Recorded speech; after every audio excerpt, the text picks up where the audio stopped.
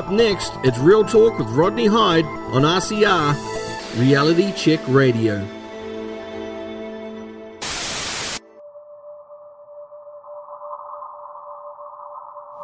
What I want to achieve with RCR is conversation. And I think we have lost the art of conversation. With RCR, I just hope that people can learn that we can all be different, we can have our own opinions, have our own views, and have those conversations in a respectful way, because respect needs to be given, it needs to be earned, and I think that we can prove that people of all diverse perspectives, ages, opinions can have a platform, and we can work and talk together, and so that's what I hope we get to achieve with RCR. Just independent thought, alternative thought, and I expect that I will be castigated by many people for offering different opinions. But, as I've said before, there is no such thing as a wrong opinion. Opinions are like noses. Everybody's got one. The exchange of views, fair debate, no cancelling, no interrupting, no aggressive responses. We want to hear what people have to say, whatever side you're on. And the listener, the consumer, with that information, can make of it what they will. That is the mission. It's a good mission. Thanks for tuning in to RCR, Reality Check Radio. If you like what you're listening to, or even if you don't agree with what you're listening to, then get in touch with us now. You can text us with your message to 2057, that's 2057.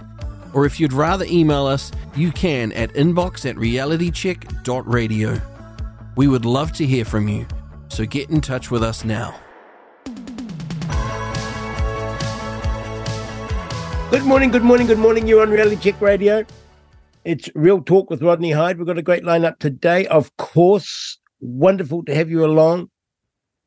Oh, I can't wait till we can communicate better somehow. I do love your texts. I do love your emails. But it'd be good to be able to talk, what do they say, in real time. So it's immediate. And you feel more part of us. Oh, that would be a blessing. Coming up, we have Mary Hobbs, the wonderful writer, nurse, outdoor person, writer, photographer, all-round wonderful woman, who writes extensively and speaks for us about our COVID experience. She's on today. Also, our favourite professor, guru, Dr. Wally Richards, talking gardening. Oh, we're going to find out, should we be doing a little gardening over the holiday break? And what do we need to do to keep our plants watered? You're on Reality Check Radio, Real Talk with Rodney Hyde. Give us a text, 2057. Email me, inbox@realitycheck.radio. Thank you indeed for coming along for a listen. RCR is on a mission to revive honest media, and now you too can be an integral part of it by joining the RCR Foundation Members Club. Receive exclusive benefits only available to club members, including your own backstage pass to join the hosts for interactive behind-the-scenes discussions, along with our all-new daily curated news summary, RCR Bites, that's delivered to your email box every morning, keeping you on the pulse of the news that matters in just a few minutes per day. To find out more, visit realitycheck.radio /members to see how you can join the mission that's making a difference. You're on Reality Check Radio. It's Real Talk with Rodney Hyde. Oh my goodness, I can't believe last show of the year.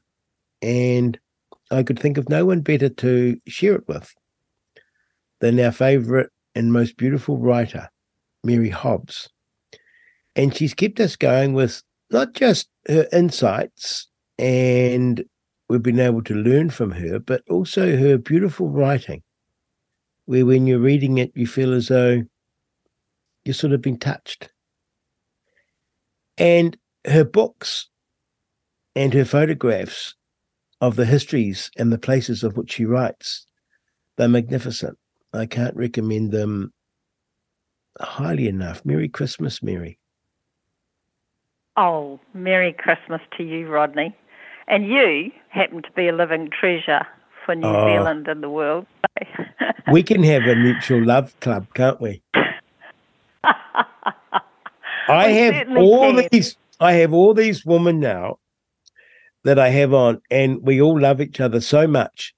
And it's been this experience, hasn't it, that we've all been through, that has absolutely driven us away from hitherto trusted institutions. And sometimes we ourselves have been driven out. And then we've found these beautiful people. And we almost discover love, not in a romantic sense of man and a husband and a wife, but a love of their bravery, their courage, who they are, and the fact that they understand you and listen to you. It's so true. It's absolutely true. And it's kind of like a closeness of the human spirit, I guess. And we often don't even have to talk because we already know.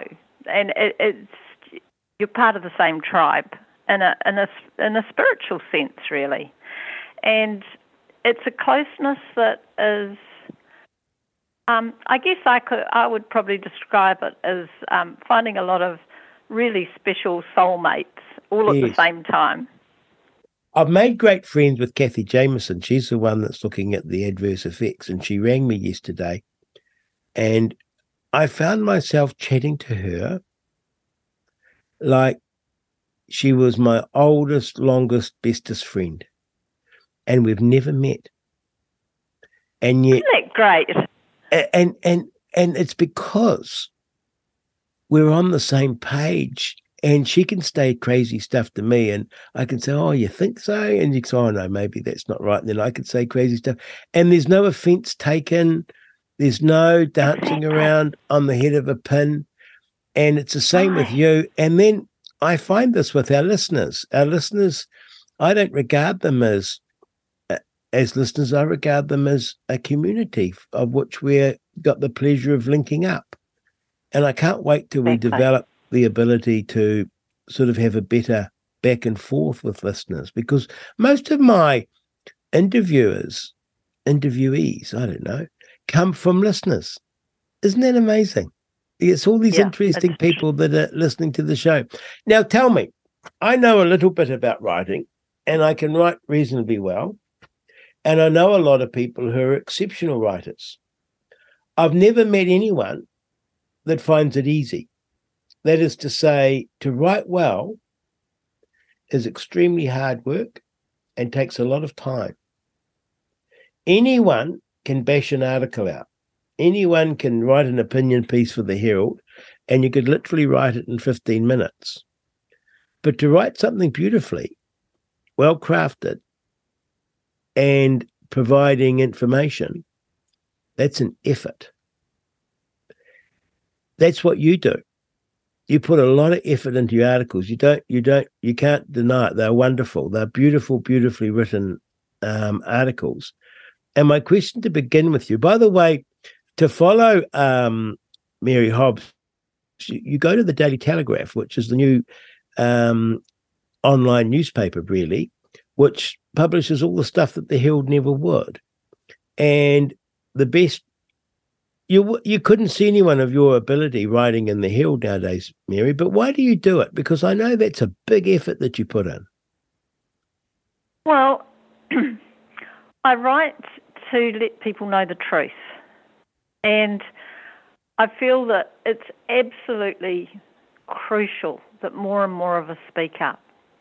And I write to remind people that it is they who have the power, not these unelected offshore cabals.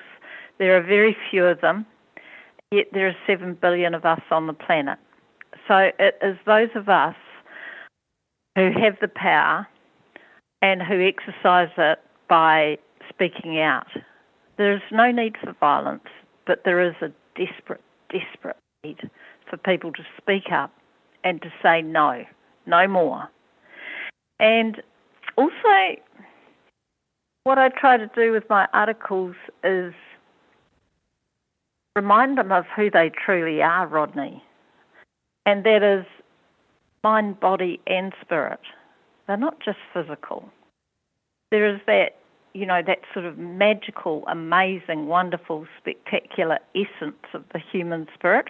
And that's what you're talking about being in communication with when you talk about your, for want of a better word, you found your tribe, and it's just that that link up. It transcends the physical. And that's what you see in the most magical moments of living, the light in someone's eyes, the love between each other, whether it's friend or, romantic, the kindness, generosity, courage, fortitude and strength. You can have these amazing moments and you can have them every day. It's a very, very narrow world absent a spiritual dimension. Totally. It would be soul destroying, literally. Well, it's a really important part of my article because it is exactly that the World Economic Forum say, not me saying, but them through Schwab's henchman, Harari, that you can forget about the human spirit, that's gone. And then he waffles on about AI and machines and robots and how they're going to control everything. I mean, it's megalomania on steroids. But the human spirit hasn't gone, not while we still draw breath and we use it to speak out. And we will. I know you're not talking about spirit necessarily in a Christian sense, but this year I have become a Christian, and previous to that, I just saw everything as obviously living, but simply material. And I used to look at it with a wonder and a beauty, like a sunset or a human being or a fast animal or a dolphin. I used to think they were beautiful. But it was only when I realized there was a spirit that the true beauty became apparent to me. And I only became aware of the importance of the spirit because of the way we were being treated as animals. Yes. And I can't believe that I lived this sort of soulless life all my life until I was in my late 60s and realized that there is a human spirit that is a spiritual dimension to us, a spiritual connection with each other.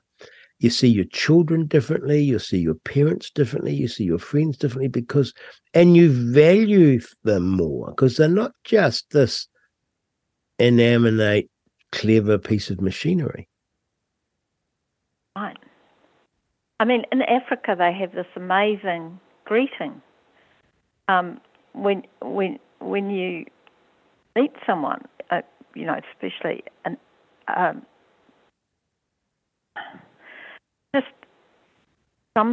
there's an African phrase, and it translates to "I see you." Isn't that beautiful? Yes. I see you. And it's 3 words, and it's so powerful. And it's not seeing you as a physical thing; it's seeing you as a person. Hey. Seeing you, sort of that essence of you, the very essence of you. And you see, everyone has that. Nature has it as well, and it's. Nobody can replicate that. Nobody can control that. It's just given to us really by what do you grace make? Of God. What do you make of Elon Musk? I don't know of very much of Elon except that He's got a lot of satellites, and he's into AI, and I don't know. Because he's a funny put too much. He's a funny contradiction, isn't he? Yes, he is. Yeah. Weary, I suppose. I'm weary. W-A-R-Y. Yeah, and he could be a saviour in one sense, or he could be the biggest devil in the world, masquerading as a saviour. Yes, we don't know. But I guess what I was thinking about when you were speaking is, he's a guy right into all of the stuff, deep within it, deep. You know, AI, as you say, satellites,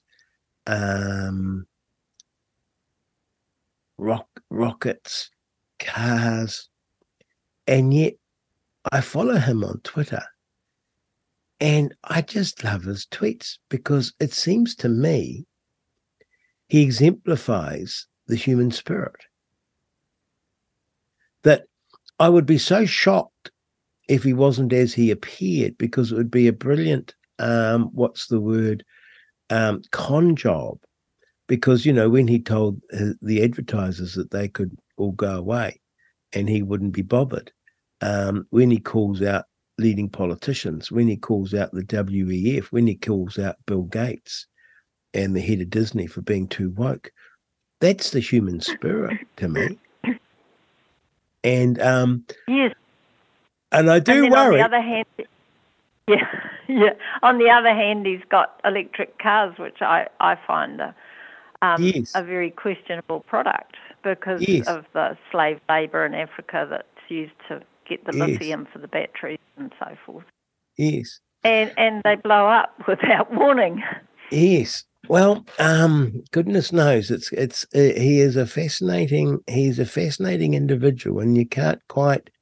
He's an amazing success, and you sort of think also that level of success we've never seen before, and a lot of that success comes via government work. You know, he's the largest supplier to NASA, and so you sort of think, how hooked in is he? It's all a bit weird.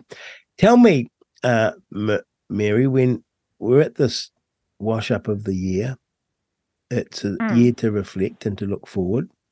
What has been in your writing, because we're talking about your beautiful writing, what was your highlight in that this year? Oh, well, just before we get to that, I'll just finish my list of why I write.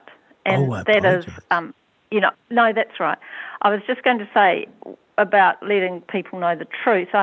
I felt it was my calling really to use whatever skills I do have to give people something to read that contains facts and references from professionals who have had the courage and have dared to speak out against the narrative and provide us with irrefutable evidence as to what we have been told over the past 4 years is like little more than fear-mongering, propaganda and outright lies.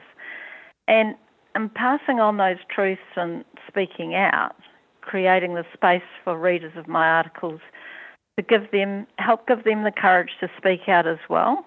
They may not write or do interviews or anything like that, but even if they just discuss the issues with family and friends and get them to do the same, then that can cover New Zealand very fast. And the other thing about my articles I like to do is approach whatever subject I'm writing about from a common sense view. For instance, does it add up? Does it make sense? And the last 4 years, the answer to that is a resounding no.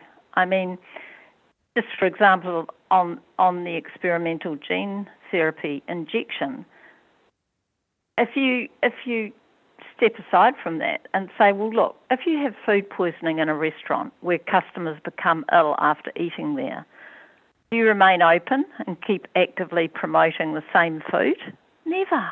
You wouldn't be allowed to. You'd be shut down in a nanosecond. So why, with well over 60,000 injured New Zealanders and many hundreds dead, is this cocktail of unknown experimental ingredients still being promoted and pushed? even if there was a vague question about it, why would it not be immediately withdrawn until after a genuine inquiry? Why would you keep killing and maiming people until you drifted into an inquiry after a Christmas where people were still getting this jab? What's the answer to that, Mary? What's that, sorry? I hear the question. What's the answer? Yeah. Why? Right.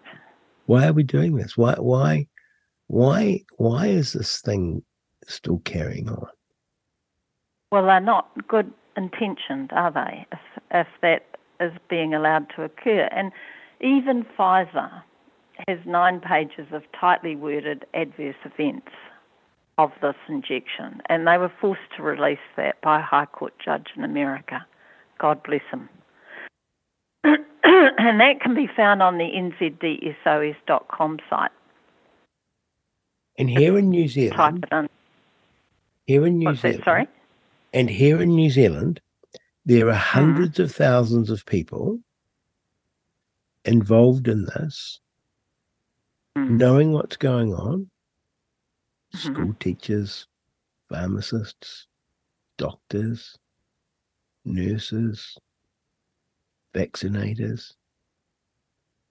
And what? They're looking the other way? Yeah. Because you think that, because you and I are conspiracy theorists on this, and the thing that you think wouldn't happen, it's a bit like you say, they never landed on the moon. And you say, do you imagine how many hundreds of thousands of people would have to be in on that to make that possible? And you think, oh, yeah, you're right. Yeah, it's clearly, you couldn't pull it off. But the fact that this vaccine is hurting people is now either incontrovertible or so close to incontrovertible that there should be a serious study and a serious look at it. And certainly you can't go on safe and effective like we have been for these last few years.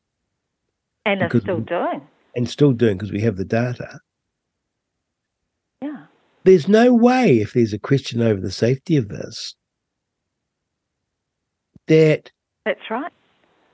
It is extraordinary. Well, think of Pike River and all the ink that's been spilt on that, all the analysis, all the political shenanigans and newspaper stories. Well, Pike River's, in terms of death and damage, is small compared to this. Compared to. And if you, it's not to minimize what happened with Pike River, but it's this idea that if you were there and you could see a Pike River happening, you'd be expected, if you're working in the mines department or health and safety department, or you're working for the Pike River company, and you could see this danger, you'd be expected to call it out. Right. And I think Liz Lambert recently said that now the whistleblower has come out, there's a very short window of time for others who are aware of this data, who are still working in the Ministry of Health, come out too, to absolve them of being complicit in the future. Because it will all come out. Truth resonates, and it sears through everything. So, and truth will triumph. I feel anxious not to overstep your reasons for writing. Have we completed that? Because there's a lot of complex reasons. No, there's just one other thing I try to do, and that is when you're writing about serious subjects, it's always an issue with me. I like to be able to help uplift people, not to make them feel that I've given them a problem that they cannot deal with. So I combine the stories with two other main components, and that's several photos showing the spirit of nature, along with uplifting quotes that always seek to inspire, because there's enough darkness. And I always like to provide a solution. You know, if somebody's reading about, for instance, the serious adverse events of the injections, well, they might not want to read that because, you know, they might have had to, they may have been forced to have them to keep their job or whatever other skullduggery that was going on at the time. So I like to present a solution, which is nzdsos.com have a clinic that they can call, and they can get a program to help them detox their bodies. And they've called on solutions from overseas experts in all sorts of fields, including cardiac, and so there is a solution and there is a way for them to help ameliorate whatever it is they may have had and to clean their bodies out. And I think that's a very important component. Because you've got to give people hope. Because part of that human spirit is hope. Absolutely. And part of that human spirit is working together to overcome extraordinary challenge. Exactly. And dark times make for the best people. That's true too. Now, I'm pleased to have covered that off because I felt terrible interrupting you. But I don't mind. We're having a chat. We're having a vigorous chat, Rodney. Tell me, what was the best thing of this year for you and the worst thing?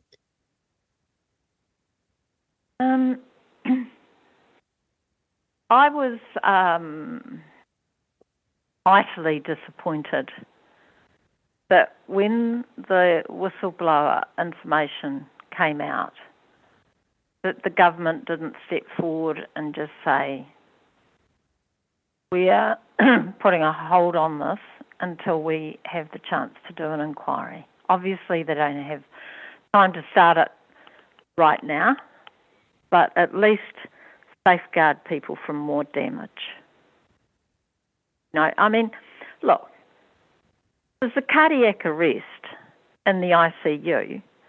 Don't say, oh, look, I've just got these notes to finish here and then I'll be along. I mean, that's just not done. You see what I mean, Rodney? Yeah. It was shocking because it was just the moment for the new government to shine. Oh, because what a golden opportunity. They weren't responsible for any of this. We'd had Winston Peters, who was in our corner, and it wouldn't have needed to be much. You just need to say, well, look, we're going to be looking at this information. Our best information at this stage is that it is safe and effective, because I guess that's what they're working on. But we're going to be talking to Mr. Young, and we will, as a matter of high priority, be getting back to you before Christmas. In the meantime, we're putting everything on hold. None of that would have been hard. Paragraph. Yeah. It would have been greeted with elation.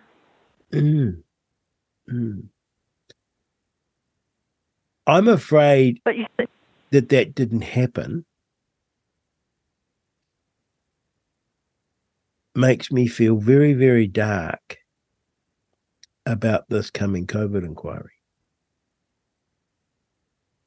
Weary with an A. Yeah. Not weary as in tired, but no. Well, maybe that too. Yeah. That was was a very dark thing because it painted a picture that while we had changed government in this respect of the injured and the dead, nothing's changed. Well, And Salt in the Wound Yes. was promoting it at Christmas events for children. I mean, even help us. Mental. Now, I mean, that was your dark moment. What was your high moment? Yeah. Well, certainly the old government going. Oh, I mean, that was glory a to shocker. God. That was just wonderful that the old... I mean, I know that people say this is two sides of the same coin and so forth, and I hear that and I understand it, but we did need to, at least we put a stop on the therapeutics bill, and we've put a stop on, hopefully, Three Waters. I mean, heavens. And we kicked the hate speech bill for Touch. That was also very, very important. But we just need to help this government see that continuing to have a product on the market that is killing and injuring New Zealanders is completely unacceptable. And that has to stop now. Do you think there could be an analysis undertaken? I ask myself this, and data presented that would convince you that it was all okay? No. Absolutely not. Because Absolutely. The funny thing is, I keep an open mind. And I don't do that just for performative reasons, but I always think, well, I'm reading this stuff. I don't understand the data. I don't necessarily understand the analysis. I get it. I have met the people, and I think this is real. But what troubles me, I feel as though I'm sitting in a court case where I've only heard the prosecution. Now, if the defendant comes along and says, I've got nothing to say in my defence other than that I didn't do it, I do build a picture, because that's the situation that we're in, isn't it? The defence, there's no defence to our prosecution of this issue. And so we're sitting there in the jury saying, well, I've heard a very powerful case against this vaccine, but I haven't heard a defence. And I would so love to hear it. The fact that we don't hear it makes me think I'm convinced. But I just think that, because Barry Young himself said that he'd love to be proved wrong. Absolutely. We all would. We'd love to be proved wrong. But we doubt it. Well, we don't doubt it. We've had factual evidence in the form of grief and bereavements from one end of the country to the other, maimed, beautiful New Zealanders, injured, desperately injured and kicked to the curb by the previous callous government who ignored them. And as it stands, still in the curb. Right. And we have to speak for them, because they've got enough just trying to make ends meet, not even compensating them. They trusted them. They trusted that previous government. When you look... And Carry on. Sorry. Carry on. I was just going to say, I'm not very good. I don't like bullies. My father always used to say, the bigger they are, Mary, the harder they'll fall. And he's right.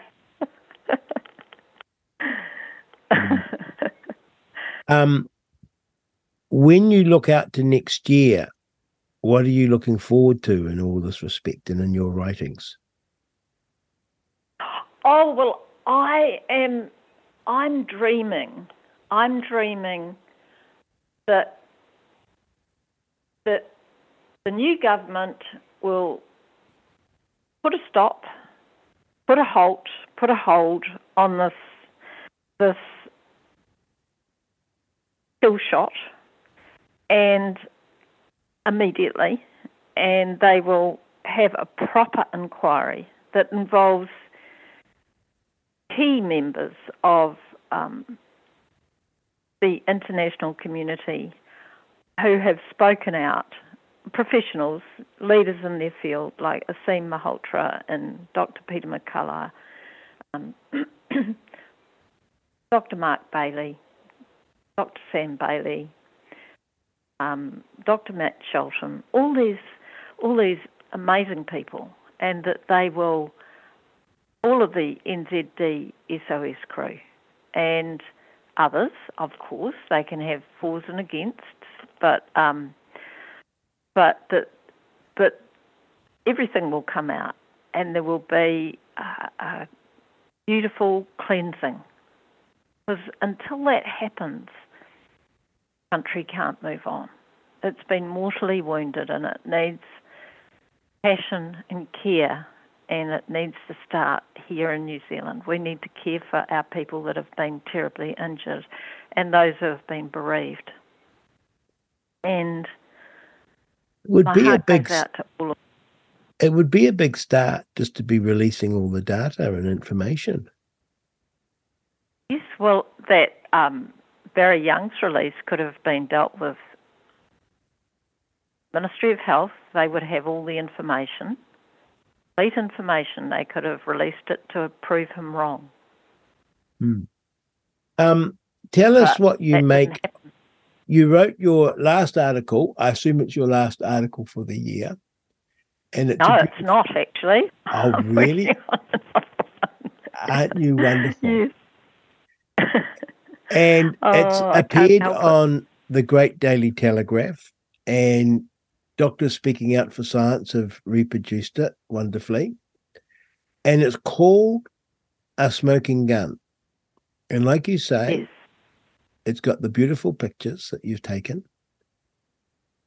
But it's a beautiful article. Tell us about that article. Well, I saw a man with great courage doing something that nobody else had done in that department. And I saw a man who couldn't live with the knowledge he thought he had any longer. He was asking for an inquiry because every day he delayed,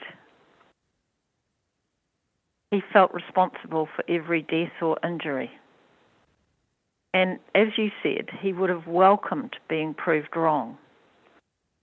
He worked with Liz, and they had the data checked offshore, and it came to the point where he was prepared on a spiritual level to take the consequences because he cared more about the people than his immediate circumstances.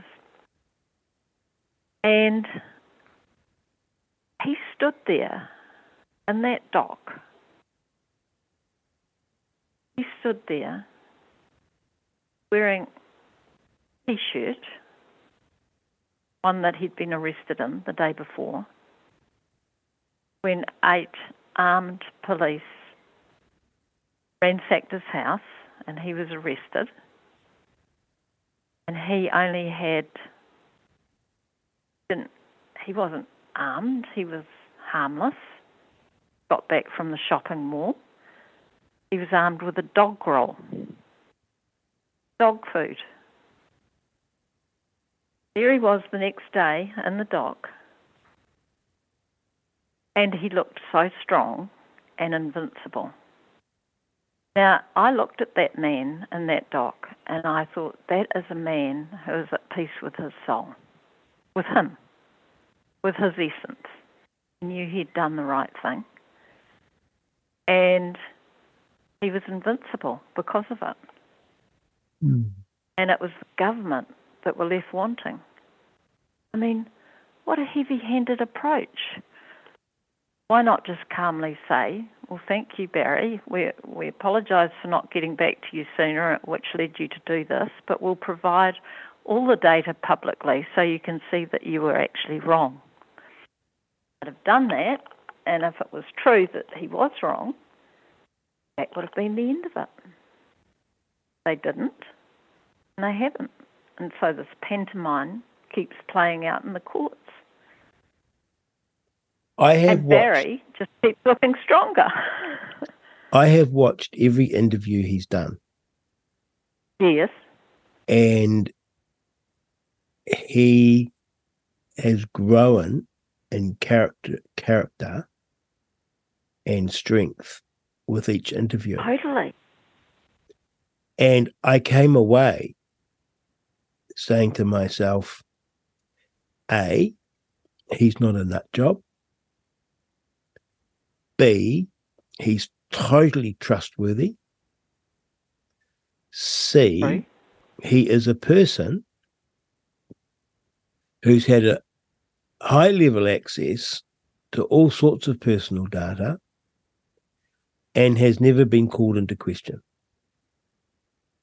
That's right. He's not a rabble rouser trying to make a name for himself, going off half-cocked. He has taken a carefully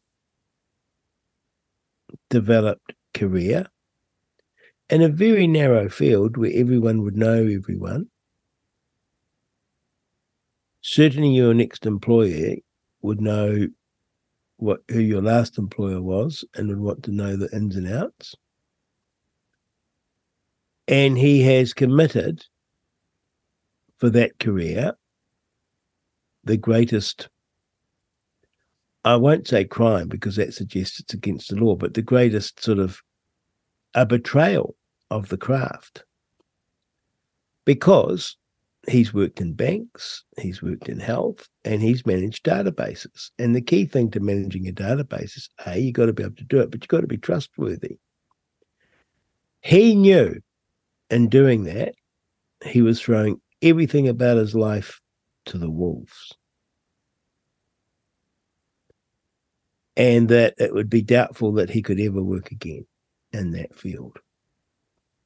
That is a man with that at risk, and also his demeanour, as you say, and his interviews.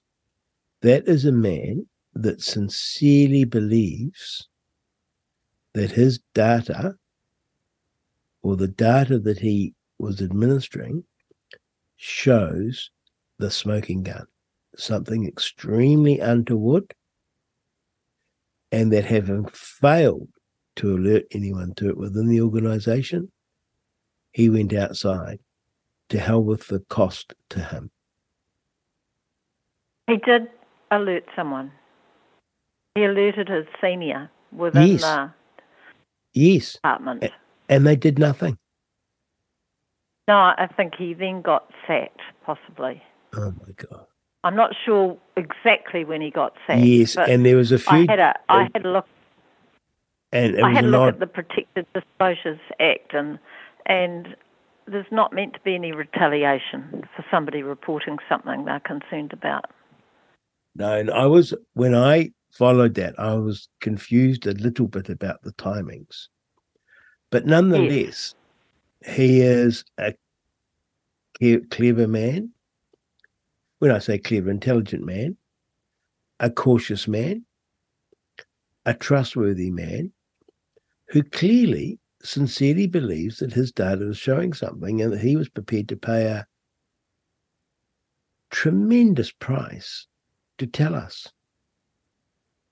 And also the data backs up what we've been seeing anyway. Yes, and NZD SOS have been saying this for years, so has Linda Wharton, VFS, Free NZ, Liz Gunn, and so many people, all in the freedom movement, have been pointing this out. But Barry was different because he came from within. And I don't tend to look at it as a betrayal. I tend to look at it as loyalty to the people with whom he's serving. Maybe that was the wrong word, but you know what I mean. I do know what you mean. Because, it was it was the ultimate loyalty to the people of New Zealand to bring that out despite all. Well, it's just like Dan Picknell as well, the policeman. Yes. Well, tell Amazing me, guy. If you are Barry Young, Yes. What are you expected to do? No one's explained that to me. I mean, they've all said, oh, yeah, no, he stole the data and he's spread misinformation and all the rest of it. And you say, well, okay, that's your story. But his story is that he was sitting on this data that showed that New Zealanders were dying, and they were dying because of the jab. What do you expect him to do with that information? Well, clearly they expected him just to carry on. Yeah, well, that's right. Well, honestly, I mean, the other thing it's done that Liz Lambert, the lawyer, said is, as I mentioned, I think before, it's given now we know that there's information there that's pointing to a fairly dark picture. So therefore, other people within that department will have exactly the same access to even a wider set of data than his information, and they will also know. So surely they're duty bound to speak out too. Well, it's going to make the inquiry.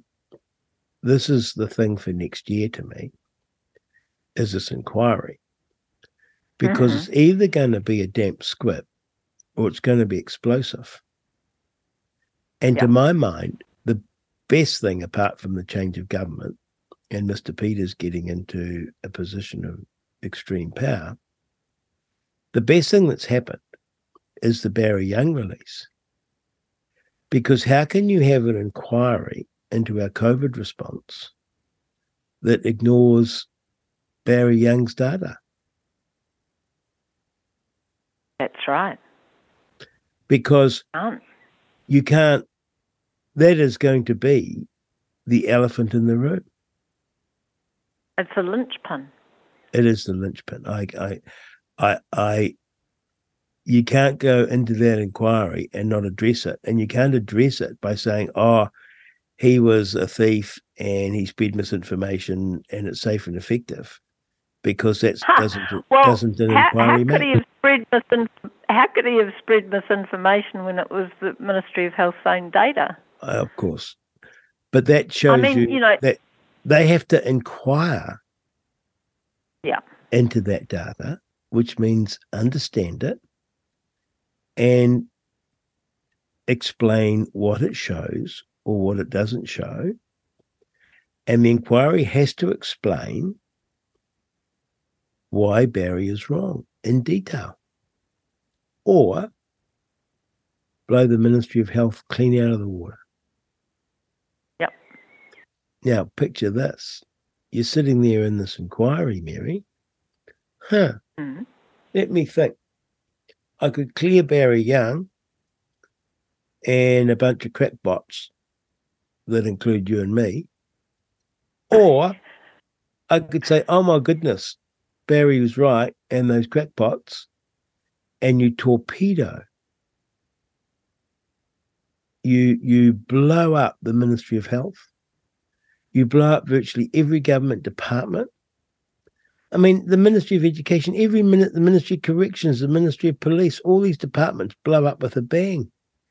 If this inquiry discovers that people were being hurt by this vaccine, you blow up the Labour Party, you blow up the Green Party, you blow up the National Party, you blow up the ACT Party. The only party that gets left standing in all of this is New Zealand First, because they weren't a party to it. I mean, it's a huge thing to report that this vaccine killed 10,000 Kiwis.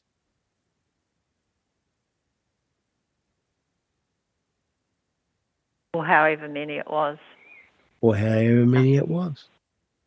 Be terrible if it was 20. But you see, you have to clean a wound. You have to get rid of the bacteria. You have to heal it from not from the outside, but from the inside out. Yes, and we're going to know we're going to know day one of this new or enlarged or inquiry. We're going to know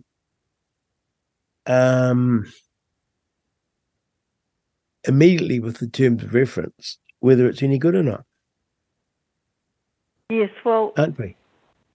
Well, I hope and pray that the new government do an honest, wide-ranging, genuine inquiry. And, I don't think it'll blow up this government, but I think it will shine the spotlight on what the previous government have done.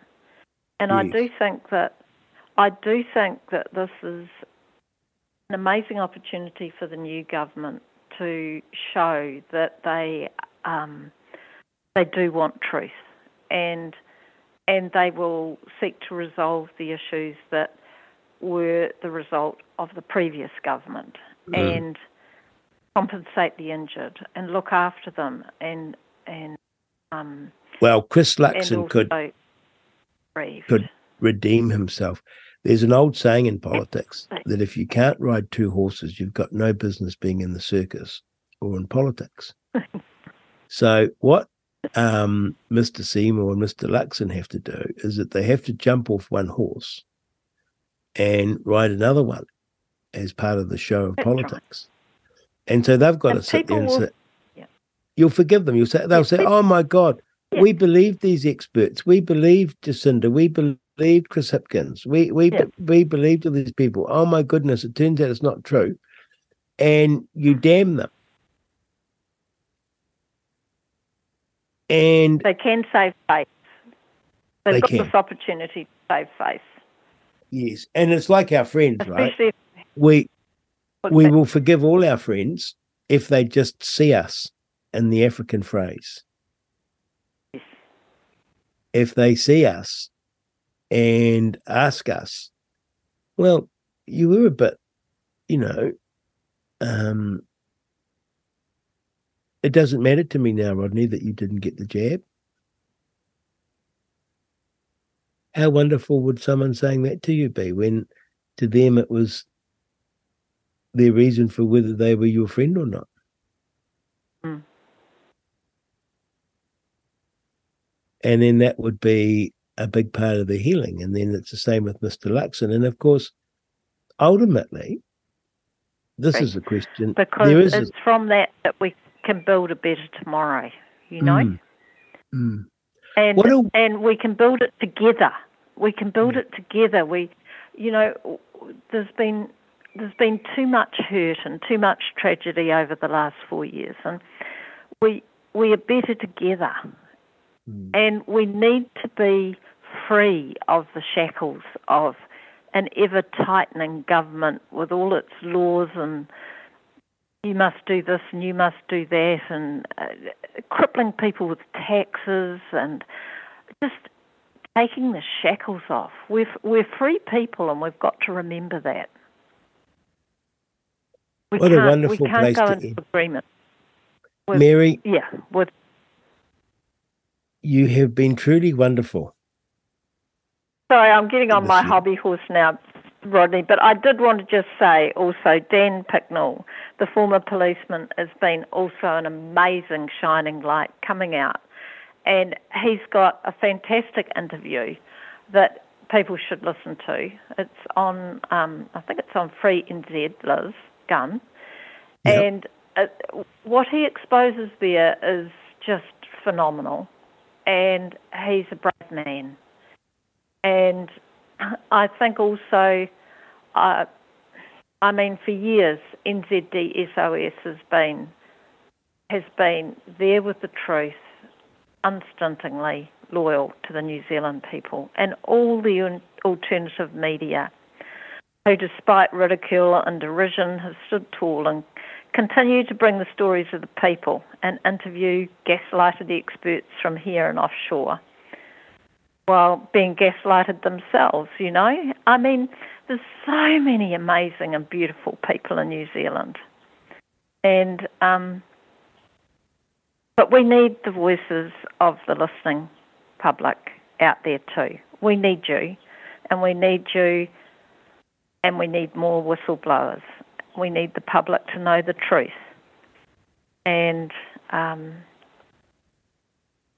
so I think we are here to bat for our future. The stakes are high, but it is the indomitable human spirit that will triumph over the evil we see. And we need you to help us in any way you can. Thank you from my heart to you. Oh, Mary, you're so wonderful. Mary, on behalf of all the listeners, we wish you and Charlie a very, very good Christmas. We keep Charlie in the background, but people don't realise that he's a very, very accomplished man. And there wouldn't be a woman such as you fall in love with him if he wasn't. He's my hero. He's my amazing. Hero. And I'd go gay for Charlie.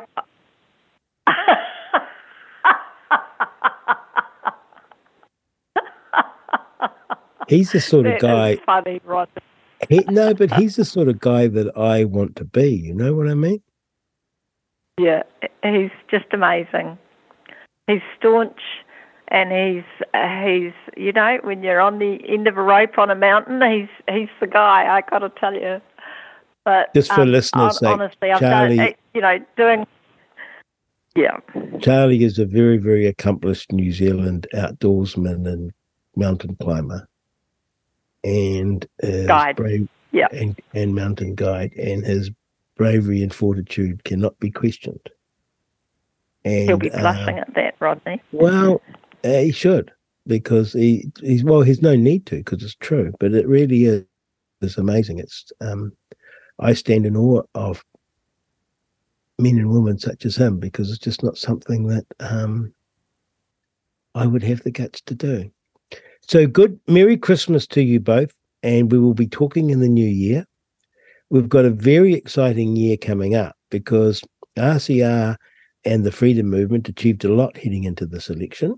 And I include in that all the parties that never made it, because they had a big impact, because they were talking on the stages, they were talking in the media, they didn't get a lot, but they were speaking out, and the other parties had to be listening to them, and they influenced them, and they influenced the debate.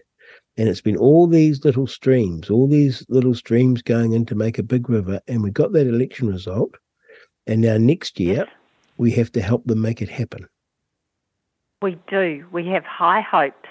And we can now talk freely, because all the things that we've been talking about in hushed tones until RCR came along, and then more loudly when RCR came along, is now part of the national debate. So, the COVID inquiry is a proper inquiry, we hope. And so all the discussions that we're having need to be addressed by this COVID inquiry. Genderism, climate change, all of this now is up for discussion and debate, whereas previously it was verboten.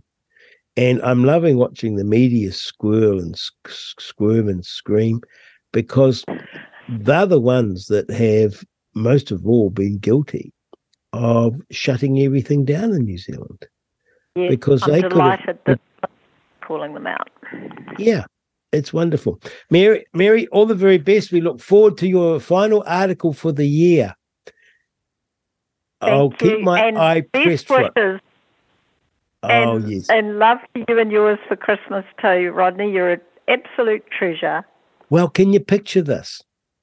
Christmas is always a special time for family and for friends, but imagine what it is when you become a Christian. It becomes wonderful. Yes. Take care, Mary. I can imagine. That's Reality Check Radio. Real talk with Rodney Hyde. We're talking with Mary Hobbs. Remember, please send me a text 2057. Email me inbox at realitycheck.radio. Merry Christmas to all our listeners, and a very, very good new year. And do drop us a line. Thank you for tuning in to Reality Check Radio. You've heard the words open, fair, both sides of the story. It's easy to say them, but practicing them often seems like a bridge too far. New Zealand, it's time for a reality check. Reality check. RCR, Reality Check Radio. Rational discussion, common sense, and open debate for real. With me, Paul Brennan. You know, you just can't make this stuff up. You couldn't write the script. Veteran broadcaster Peter Williams. Where is the evidence they actually make a difference? It turns out that was a very fair question to ask. Taking on the mainstream, Chantel Baker. Mainstream media, as usual, in their little perch. The man who cares so much and whose background is for real, Rodney Hyde. The doctors don't believe them. They can't get ACC. They can't work. They're told it's all in their head. Along with a raft of contributors to inform, entertain, and bring the truth back to New Zealand media. It's time for a reality check, all right. RCR, Reality Check Radio, at www.realitycheck.radio. We've arrived. It's so wonderful to have had this year with you and to be looking forward to next year with you and growing our community. It's been an amazing time to live through and only made joyous and possible by the many friends that we have met and made contact with since the start of the COVID madness, but particularly now with RCR. So thank you for that. There's much to look forward to, and there's much to be concerned about. But there's no doubt in my mind that the positives far outweigh the negatives. And a lot of it has to do, funny enough, with that last election result, because I feel as though we've turned the corner and we can start having the proper debate and the discussion. The big thing I'm looking forward to next year is the COVID inquiry. I think this is a huge opportunity for us not to be proved right, but to get to the bottom of everything. In fact, in many ways, it'd be a blessing to be found out that we were wrong and that everything was hunky-dory. That is to say, I suspect the lockdowns were overblown, but that there hasn't been this death and destruction that seems so self-evident from the jab. To do that inquiry, though, requires a bit of fortitude. It requires the new government to end the existing inquiry. It's a complete waste of time to start off with narrow terms of references and commissioners, royal commissioners, appointed by the previous government and expect that to be an acceptable inquiry. You don't change the nature of that inquiry by expanding the references or appointing one or two new commissioners. Actually, you have to start again. So that is really, really important.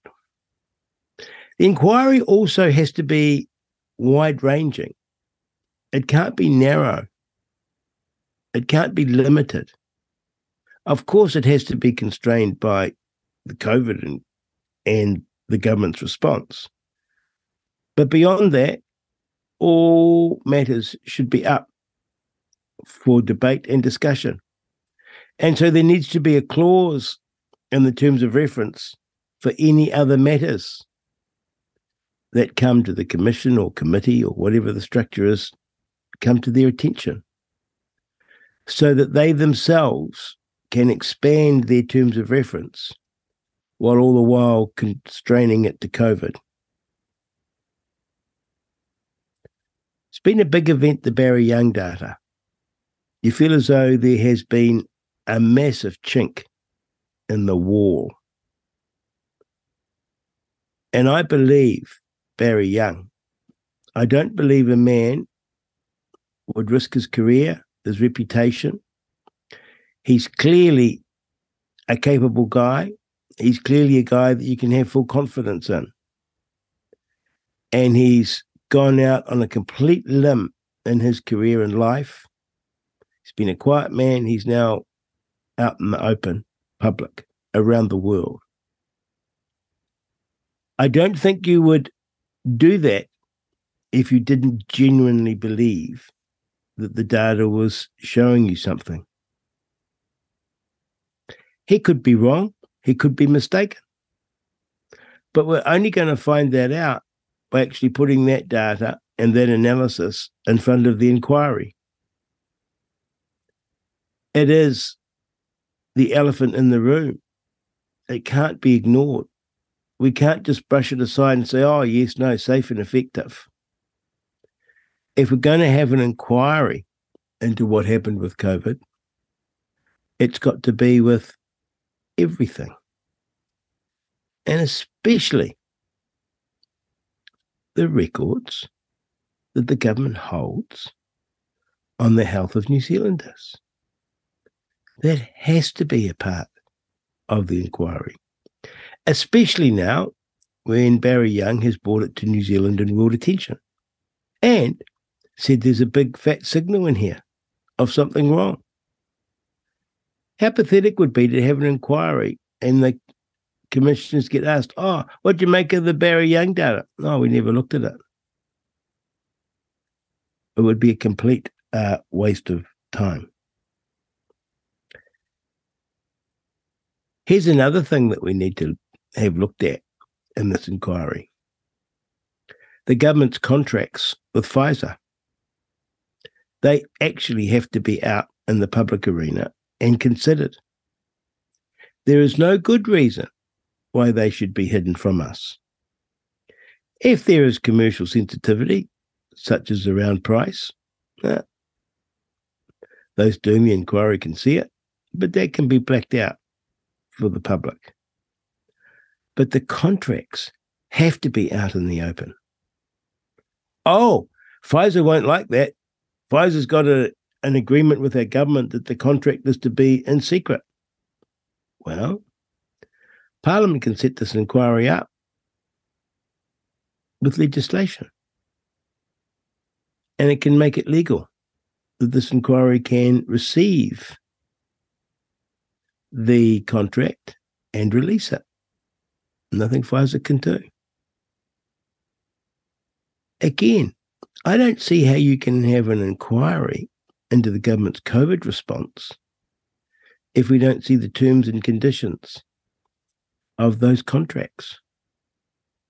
Because I think you and me and others have a feeling that a lot of the bad stuff that we've seen since the rollout are a consequence of that contract. Because I suspect it's extremely oppressive on the government. And our government was so desperate to sign up, they would sign everything. They would sign anything, I'm sorry to say. We need to see that contract. That needs to be part of the inquiry. Absolutely. And most importantly, the inquiry needs to be in public. Ideally, it should be streamed. How wonderful would that be? So we can tune in. And everyone should have an opportunity to submit, make a written submission, and attend the inquiry and be heard. To be able to say your bit. You might make a long written submission, but be restricted to 5 or 10 minutes for an oral submission or verbal submission. But that would be very, very powerful that we can do that. Otherwise, it's not our inquiry. Everyone should be heard and everyone should be responded to. Why? Because we've lost trust in experts. We've lost trust in those people that did all the talking around COVID, all of those that were telling us what to do and how to do it and when to do it. We have to reach beyond them to the experts that were shut down, to the everyday people that had their lives destroyed and upended. We need to hear from them. And that can only happen if the inquiry is thrown open to the public. It's a public inquiry, out in the open, with anyone able to submit and to present. And then finally, and most importantly, the injured and the dead's families and friends and loved ones must be given a platform. They must be welcomed in to this inquiry. They must be given an opportunity to make a submission and to be heard, finally. And not to be dismissed, not to be ridiculed, not to be laughed about, but to be listened to. Because we're all New Zealand citizens. We're all human beings. We've all got an opportunity to be heard. And we need to put an end to the deplatforming, the shaming, the attacks, the name-calling. And the best way of doing that would be to open this inquiry up and not just invite, but actively seek out the hurt, the injured, the maimed, and the families of those that have died. Not to say that everything that went wrong was a consequence of the vaccine, that every death was caused by the vaccine, or every illness or disability was caused by the vaccine. That's for the inquiry to sift through and to figure. But to do that, they're going to have to hear from the people affected. And likewise for us, we need a closure. Even those of us that never took the jab, or those of us who took the jab and didn't get hurt or injured, we need a closure. And how can you have that closure if you don't hear from those that were the most badly affected? It's not possible. Let's hope and let's pray that next year the injured and the families of the dead finally get a platform to have their say and give voice to what happened to them. Very Merry Christmas and a Happy New Year. You're on Real Talk with Rodney Hyde, Reality Check Radio. Please remember, send me a text 2057, email me at inbox@realitycheck.radio. God bless. You're listening to Real Talk on RCR, Reality Check Radio. You're on Reality Check Radio. It's Real Talk with Rodney Hyde. Remember, send us a text 2057, email us inbox@realitycheck.radio. We've been going over 9 months. And one of the great pleasures of RCR has been getting to know Professor Guru Wally Richards. What a wonderful man. Thank you. And also picking up gardening. Mm. Oh, my goodness, I have loved it. And I've just got Wally Richards' latest gardening book. I started to read it. My mother-in-law's visiting. Now she's grabbed it and I can't get near it. Oh, so it's a very good book, Wally, for the Christmas stocking. Yeah. You're actually a great writer. Yeah, and I've had no formal training either. Well, my mother-in-law is like really enjoying just reading it. And she's a very keen gardener. And she picked it up. And it's the last I've seen of it, Wally. Well, I've read a lot of Stephen King, see, and I kind of follow like him. But I don't do about the weird and wonderful and the frightening. I do about the natural, and it's good to be in the garden stuff. Well, we're going to have a break over Christmas. So what should our gardening friends be doing over this Christmas break in their garden? Okay. Well, one of the most important things is getting their winter crops in, and that should be starting this month and continuing through January, February, and into March, and that's about your last chance. So, in other words, we plant for succession. You don't plant out 500 cabbages because you're not going to eat 500 cabbages in a couple of weeks' time altogether. So you're planting 2 or 3 of each thing.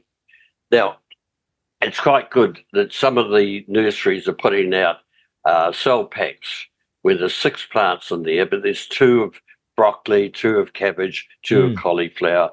Now, they're ideal because you just plant 2 of them of each, and then you leave it for a week or 2, and then you plant another lot, right? Succession, most important, right? If you don't get your winter crops in now, when we've got the ultimate daylight hours, that is, except for the dimming of the sun, of course, but under normal circumstances, you've got a good, up to 16 hours of sunlight a day or night, and hence plants need that light to grow. So we get our plants in now, they will grow nicely, and as you're heading into winter, which is probably somewhere around about May, June period of time, they should have reached maturity, right? And then they will sit nicely in the cold weather like they're in a great big deep freeze. And you can harvest at your leisure, right? So planting now and over the next couple of months in succession will ensure that you have good range of cabbages, cauliflowers, broccoli or whatever to eat during the winter months, when generally speaking too, a lot of produce is a bit more expensive at that time of the year. Now, forgive my ignorance as a gardening neophyte, Wally. When you say winter crops, is that a type of crop, or is it just referring to the time at which you plant them? There is specific cabbages, lettuces, etc., which are more suited to winter growing or summer growing, right?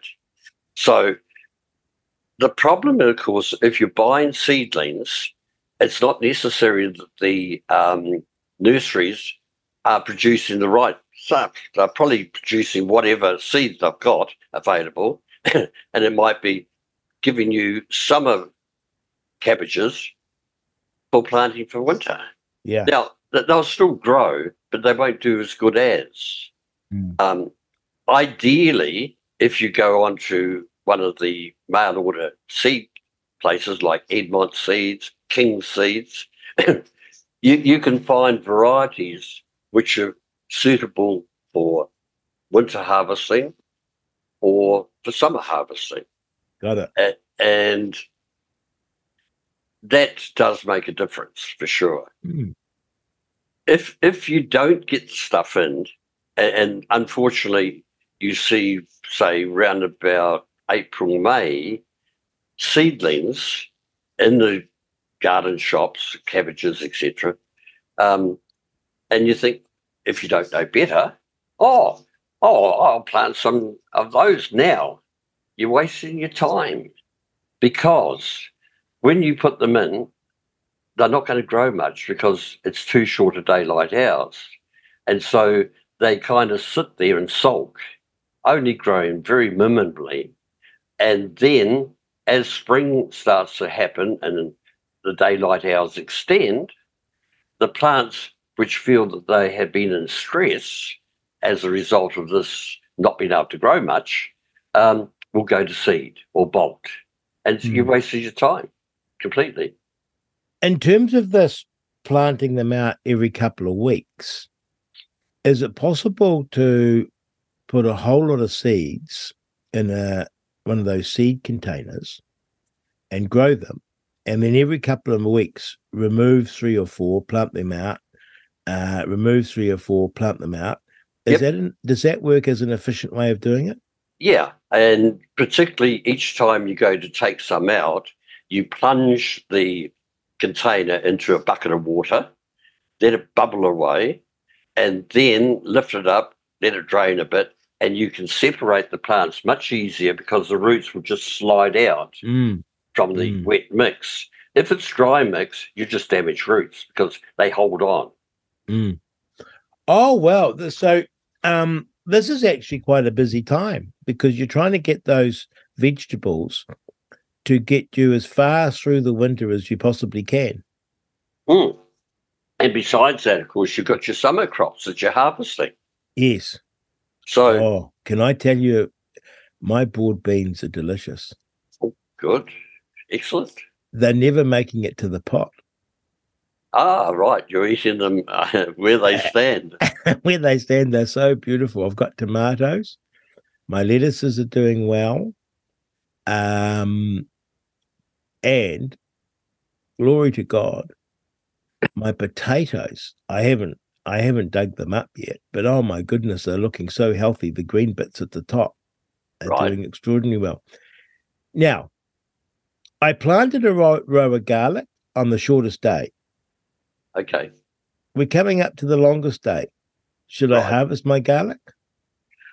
Yes, you can do. Or what I would tend to do is maybe just lift one or two. In fact, you can, if you put your fingers into the soil where the stem is coming out, and you can feel how big the bulb is underneath, right? Now, that will give you an indication of how good you've done with your crop. If the bulb isn't too big, a lot of people like to leave it for another month. Okay. So get a bit more energy from the sun because of long daylight hours, and then harvest at that point of time. The key, of course, is to get a nice big bulb that's got lots of lovely big fat cloves in it. And when you do harvest, you lift your plant out of the ground and you lay it on concrete or somewhere, initially in a place where it's going to be nice and sunny to dry the crop. And then if it looks like rain, of course, move it under the carport or somewhere like that, because you don't want them to get any wetter. You're trying to dry them. And then once it's dried off nicely, you can just take the foliage that's deteriorated off, and you've got your lovely bowl full of cloves. And how do I know when my potatoes are ready to be harvested? Same trick. In the old days, and I forget the expression, but there's a Scottish expression where it's correct or something, where you put your finger under the soil and you feel the tubers, right, underneath the plant. And if you feel a nice big one, well, you pluck it out without harvesting your plant. I forget the term, but it is an interesting expression. And with my potatoes, I've planted a lot because I love potatoes. Right. Am I best to just harvest them as I need them, or do you harvest them all in one go? What's the theory about harvesting potatoes? Right. Okay. The biggest problem these days is the potato-tomato psyllid, right? Now, if you're free of that, good. You don't have a great problem.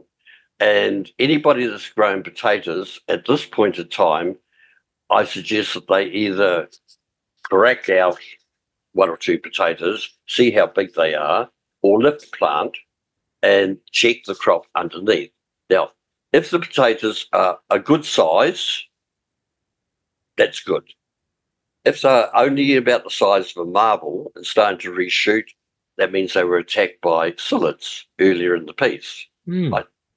If the potatoes, on the other hand, are nice size and you cut one in half and it's nice and doesn't have the dark rings or zebra rings or whatever you like to call it, if it does have those rings, but no good.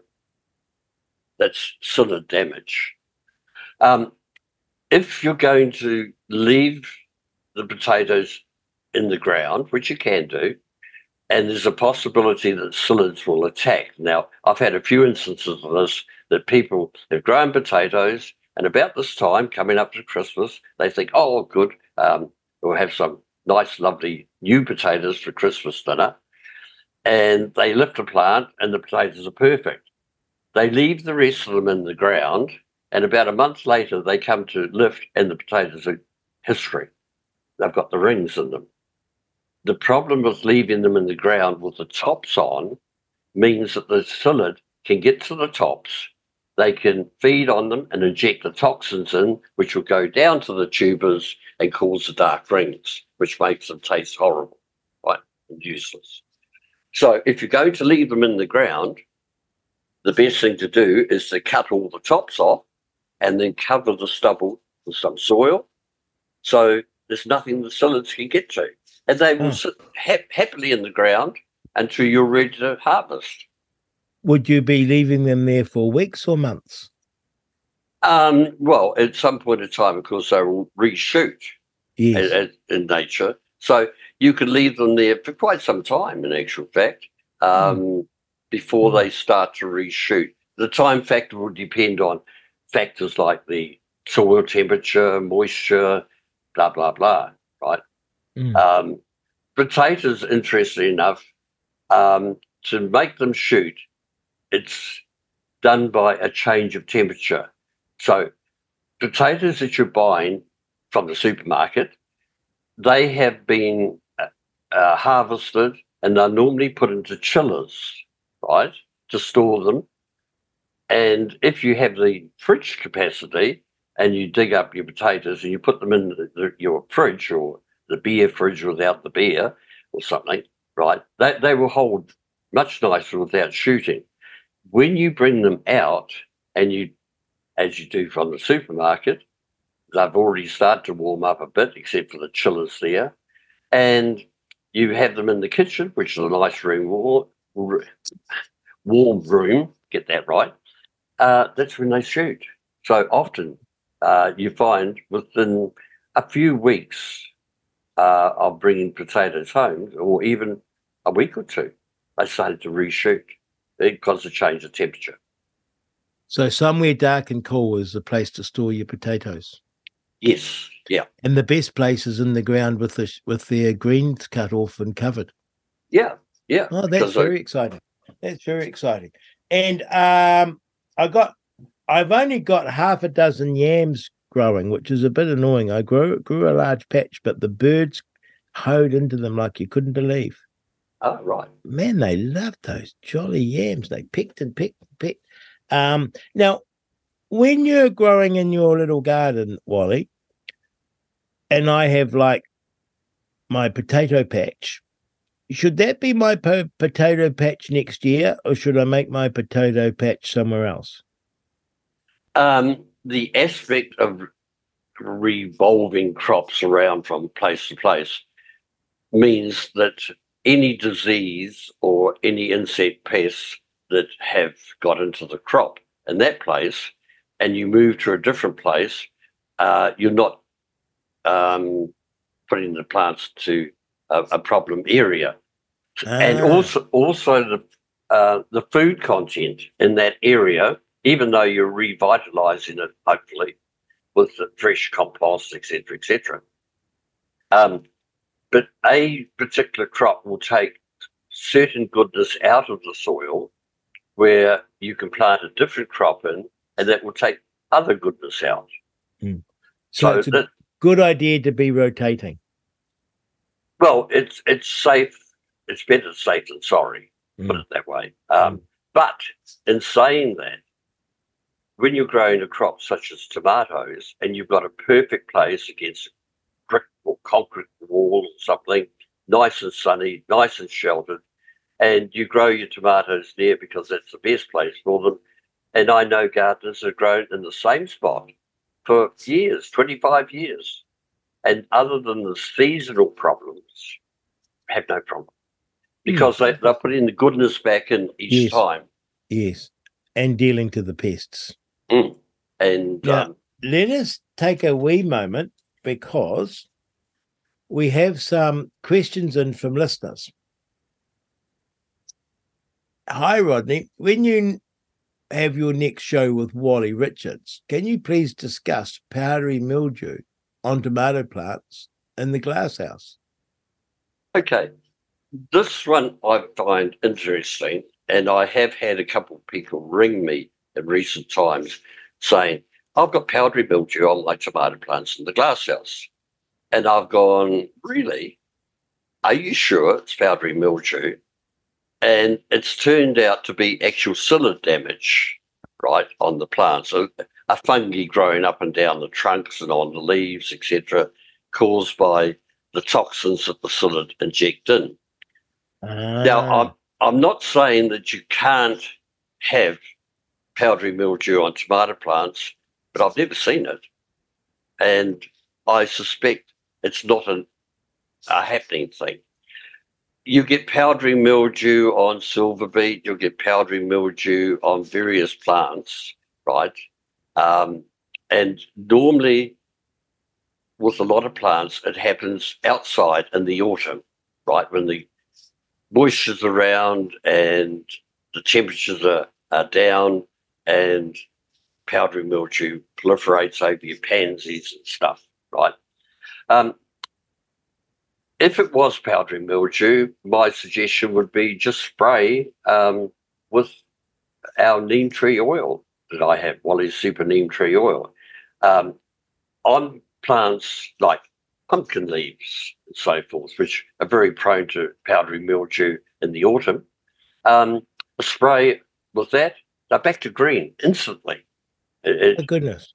It's the oil that takes away the white, the white powdery, reduces the plant's ability to get energy from the sun, and hence it's coming to the end of its life anyway, with pumpkins, etc. Now, there's another point too, most important. People growing pumpkins, zucchinis, courgettes, zucchinis, if the fruit is not setting, in other words, you have your flower and then the embryo fruit is there after the flower is finished, and then it rots or goes yellow and rots. That's because it never got pollinated. And this time of the year, when you've got your pumpkin, squash, etc., and zucchinis growing, it pays to, in the morning, go out and check the plants for male and female flowers. You're not too much worried about the males, but you are worried about the females. Now, the female flower, of course, has the embryo fruit behind the petals. But the male doesn't have that, and it has a stamen, which is straight up like, one of those things that is straight up. Yeah. I think we get that picture. We're getting complicated now. Yeah. Okay. So what I do, I find a female is there, and the centre part of the flower is roundish, right? And that's where it needs pollen. I pick a male flower and remove the petals, so I've just got the stamen sticking straight out, which I then can poke into the female flower and pollinate the flower and set the fruit. Now, if you do that on a regular basis, you only have to do it once for each one, and you'll have a good crop, and you won't have any fizzes. Isn't that astonishing? And ordinarily an insect would be doing that business. Yeah, if they've got bumblebees around, possibly honeybees, but it's more bumblebees. Sometimes it's flies. They go from flower to flower to get the nectar, and in doing so, they get some pollen on their bodies, and hence they transfer it from one to the other. Now, if this lady on her tomatoes hasn't got powdery mildew and has a psyllid, how could she tell by looking at it which one she's got? Well, first of all, with psyllid, they're very hard to see without a magnifying glass, right? So people really need to go out on the internet and look up tomato psyllid from MAF's website or whatever, and have a look and see the photographs of what they look like. The adult, which is once again only a flying insect that is only 2 or 3 millimeters in size. Once again, if you see them, you probably think, oh, it's just a little midgy fly. But no, it's an adult psyllid. The nymphs, you need a magnifying glass to see them on the foliage. You can see their droppings, which are like little pieces of sugar on the foliage. That's their droppings. And you've got to ascertain whether you've got them or not. If you haven't got them, well, that's good. It's another problem. And basically, I think best thing to do is people ring me up on the 0800 number and have a bit of a chat, and I can discern what the problem actually is. And some people send me photographs, email me photographs and so forth. Well, there you go. And if they've got the psyllids, what do they do? Well, that's a good question, because if the populations are fairly great, really, they're too late. They've missed the boat. They could spray with neem oil, chemical insecticides and so forth to try and keep the populations down. But one female psyllid will lay 300 eggs. It's only a matter of 2 or 3 weeks, depending upon temperature, that 300 more females are going to lay another 300 more eggs. So your population could be up in the millions within a couple of months. Okay. Next question, Wally. I've got loads of cabbage moths in Kerikeri. Now, when they say cabbage moths, I presume, and being Kerikeri, it's the army moth that they're talking about, which is a moth that lays its eggs at night time because that's when they're active. And there's literally untold of these in the northern part of the North Island, creeping south over time. It's causing a very big problem for gardeners and commercial growers because they've got untold of them. And one thing that can be done, when you initially plant your brassicas, cabbages or whatever, and you check the seedlings for eggs on them, because quite often when you go and buy them from a garden centre and take them home, there's little yellow eggs on the plants already. And if you plant those without wiping the eggs off, of course, those little caterpillars will hatch out and start devouring what's they, without any new infestation happening to the plants. Once they're clean and you plant them, my suggestion is crop cover. Crop cover is a white netting, which is very much like the same netting you would use in a scoop for whitebait catching, right? That sort of net, right? This plastic. It lasts for years. You get some alkathene pipe, the rigid stuff, not the soft stuff that you use for irrigation in the home garden, but the stuff the farmers use, which you can get from Bunnings and places like that. And you make some hoops. The hoops are going to be about 1 metre high in the centre, and then the ends are stuck in the ground, right? Over that, you put your crop cover, the white, what's the name? On the far side, you hold it down by putting soil along the far side. In the front side, you're going to put 4x2 or whatever to hold it in place there. And at the end, similarly. So that means you can take your 4x2 off, you can fold it back, you can go and weed, do whatever, and then put it back down again, right? The crop cover means that birds, butterflies, insects, aphids, cats, all the pesky things, possums, can't get to your crop and destroy it. And it creates a microclimate underneath that.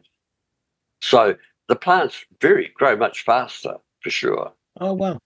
And that doesn't reduce the light too much? No, it does knock it back a little bit, of course. But when we're dealing with brassicas, we've got big leaves. They're a big leaf plant. Now, big leaf plants don't need so much sunlight because they've got big leaves. They've got a bigger solar panel to catch the energy. Okay, Wally. I'm in Amberley, North Canterbury, and a few weeks ago, the white butterfly here was horrendous. We had clouds of them. My lemon tree is absolutely covered in white butterfly now, and it's such a big tree. I wouldn't even know where to start to get rid of it. Okay. Now, he's saying white butterfly. I think it's not butterfly at all. It's whitefly, the little wee what's name. Because I've never seen in my long years of experience that butterflies really attack lemon trees, other than maybe when the flowers are out, the butterfly is collecting some nectar from the flowers for the energy, but that's it. They're not going to lay eggs there. They're not going to do anything at all. But whitefly, different ball game, right? And particularly on citrus trees and tomatoes and a few other plants. And with citrus trees, it's so simple. You get our Wally's neem tree granules, and you sprinkle them from the trunk to the drip line underneath the tree and give them a light watering. The oil from the granules seeps out, gets into the soil, gets into the roots of the citrus tree, and then translocates the properties through the whole tree. Within 6 to 8 weeks of doing that, under normal circumstances, your tree will be clear of all insect pests, scale, borer, whitefly, blah, blah, blah, without having to spray or do anything. That's a magic product. It is. And it works extremely well on citrus trees. And even a tree that's like 20, 30 foot high cleans the whole thing up. Hi, Rodney. Ask Wally about treatment for myrtle rust. That is something dangerous and will kill a hedge. Yes. And I have not experienced it myself, and I haven't had any feedback. And looking as to what MAF and so forth say about it, they haven't got an answer. Now, wow. Myrtle rust, of course, spreads through a number of our native plants, and of course it's in the bush and it gets carried away. There hasn't been a lot of talk about it in recent times. My thoughts are using a spray of potassium permanganate, which is Conde's crystals, and that's 1/4 teaspoon to a litre of water, adding to that sulphur powder, sprayable sulphur powder, and adding to that also liquid copper, and adding to that as well, we've got 4 things in here, some rain guard, right? And to spray with that. Also, there's a possibility to build up the health of the plant by once a month spraying with Perfection, and also, of course, Magic Botanic Liquid on a regular basis. A lot of things, plants are like us. If we get into stress, we catch a cold. Plants are the same thing. If they get into stress through lack of water, too much water, not enough sunshine, or whatever, then they're more vulnerable to catching a disease. Right? And by building up and fortifying the plant, we can help reduce the stress aspect and hence keep it healthier looking. I had an interesting conversation with a chap just recently about his roses. Now, he loves his roses, and he had been spraying the roses diligently with Shield and Super Shield, 2 chemicals, which I think are still available, bloody expensive. But his roses always have black spot, right? He couldn't get on top. Shield is a chemical which does more harm than good, in so much as initially it works against fungus diseases and against pests. But those pests, because it's a poison, and those diseases become immune to it. And all it does then is make the plant unhealthier. It's like ourselves. If we have an infection, we're given an antibiotic, right? The antibiotic zaps the infection, but it also takes away a lot of our good microbes, bacteria, whatever, right? So then we have to refortify ourselves to build up the goodies, right? And the same thing applies with plants. Their immune system is hampered as a result of these chemical poisons, and hence they're more susceptible to having black spot, rust, or whatever. Years ago, when I didn't have enough brains, and I was also sucked into using Shield and products like that, I knew and I could see instinctively the harm that they did. They killed the insects, solved a problem, and caused another problem. So what I used to do is I used to put plant food in with the spray.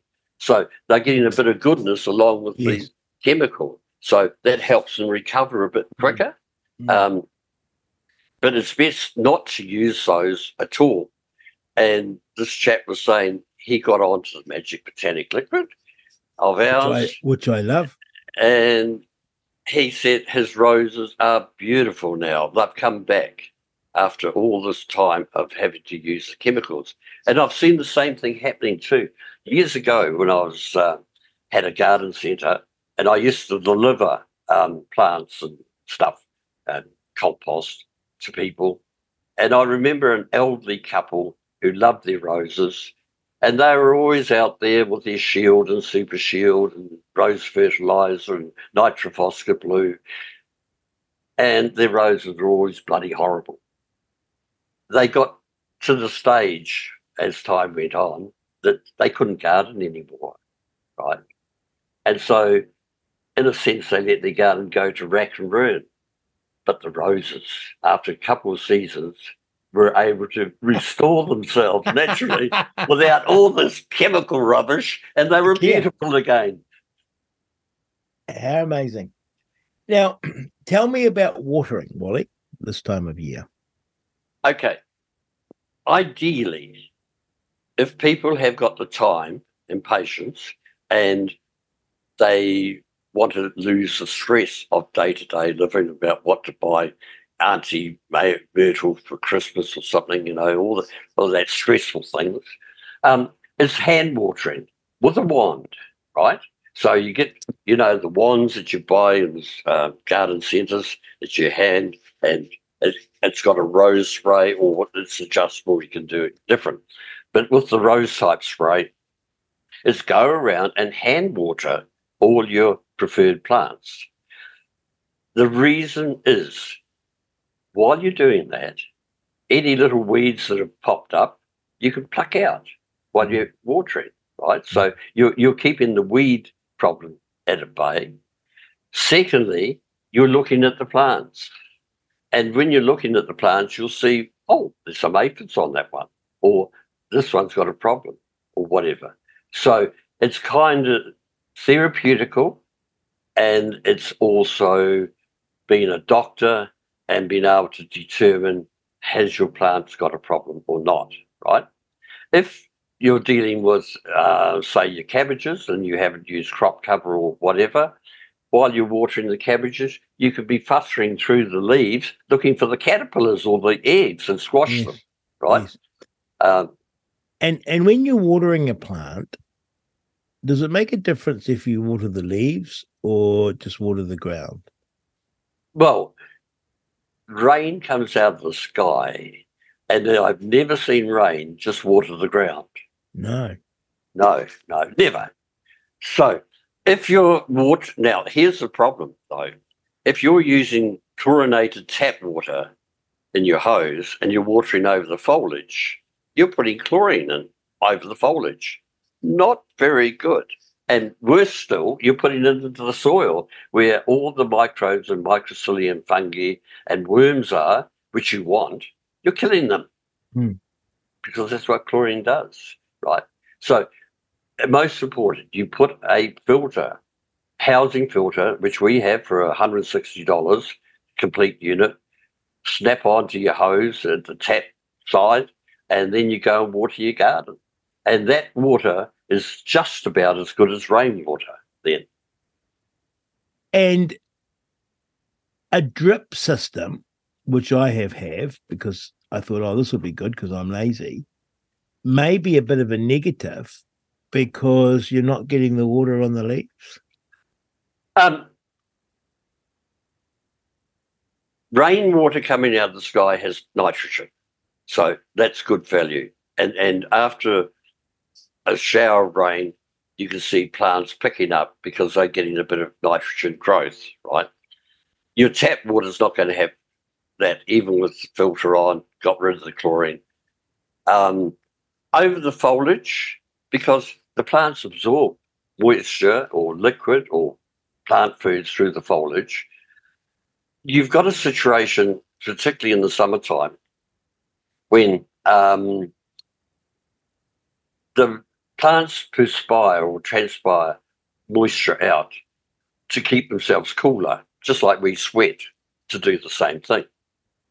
So watering over the foliage can be an advantage. I tend to do so in my glass house because, of course, I'm not exposed to rain, and it tends to wash off some aphids or whitefly if they are present on the plant, and it gives some moisture into the foliage where it doesn't have to come up from the root system, right? So it's nice in that respect. Now, here's an interesting one. Yesterday, I contacted my supplier of VaporGuard, and they rang me back and said, if you want to get VaporGuard, you better get in quick. I said, why? They said, well, over in the Hawke's Bay, they're having a heat wave at the moment, and all the commercial growers are buying up VaporGuard left, right, and centre to spray over their fruit trees. I said, really?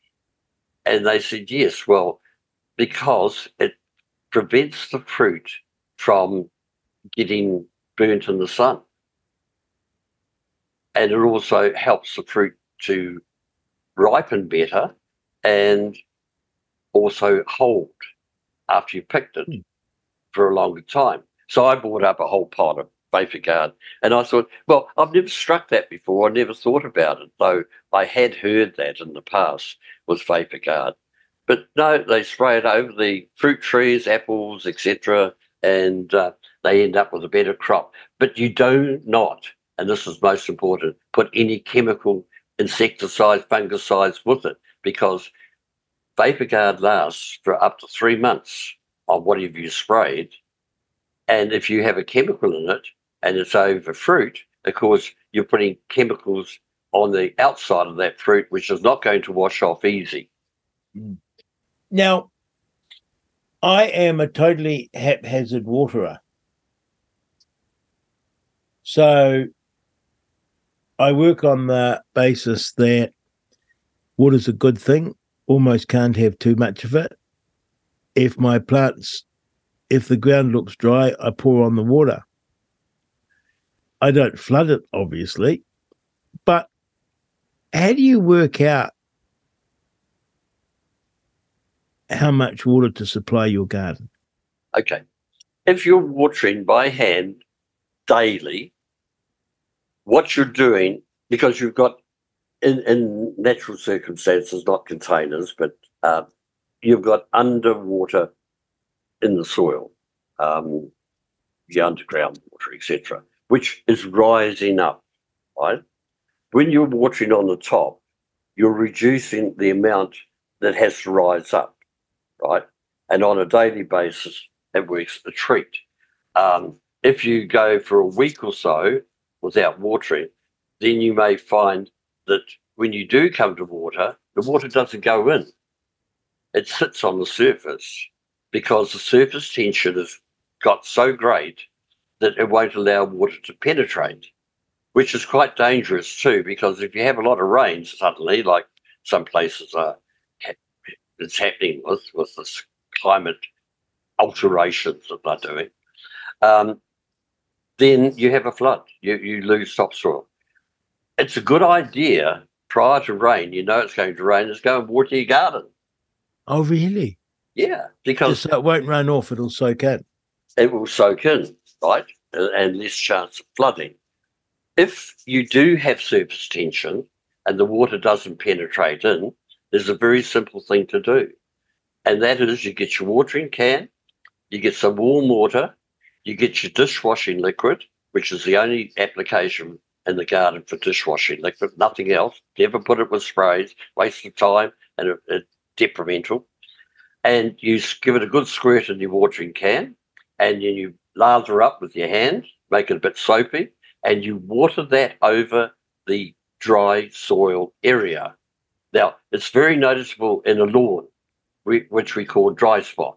In other words, you might even have an irrigation system, but there's an area of the lawn that won't accept water, and it's brown grass, and around the circumference of it is lovely green grass because all the water's going there, right? So you get your watering can with your dishwashing liquid, water that over that, breaks the surface tension. Next time you come to water, hey presto, it goes in. The same thing applies with container plants too. Most important, because the potting mix dries out, you water, and you think you're doing a good job, but the water actually goes down the side of the pot to the saucer beneath. And the plant doesn't really get much of a drink. And within a day or so, it's got its tongue out again, it's thirsty, right? Because the water's not going into the total mix. So once again, some dishwashing liquid, water that over the, or the alternative, if you've got a smaller pot and you're able to, you take your container and you have a sink or tub or bucket or something, and you plunge it into the bucket of water. And goes underneath and it bubbles. The more bubbles it has, the drier it was, right? When it stops bubbling, you can lift it up and let it drain and then hang it back up or sit it back in a saucer or whatever. With container plants, this time of the year, ideally, where practical, but you should plunge them all. So that would suggest you're better to do a little bit of watering often rather than a big water, because that big water is going to be ineffective and you run the risk of drying out when you're not watering. Yeah, and the big water may not penetrate into the soil. When you have a dry field, like playing field in the middle of summer, drought time, all the grass has gone brown, right? You think the whole lot's dead. They're not actually dead.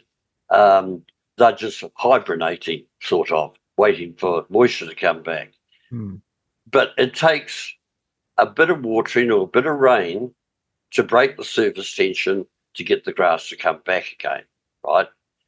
And eventually, if it rained every 2 or 3 days for 2 or 3 hours, that would be ideal because you're progressively breaking surface tension with the water. Well, that dishwashing liquid's a good tip. And so what we're talking about now, ladies and gentlemen, is over the Christmas and New Year, get your winter crops ready. You're going to be planting them through to March. And cabbages, carrots, collies, lettuces, broccoli, all the good stuff. Wally, it's our last interview for the year. It's been a blessing to get to know you. Thank you.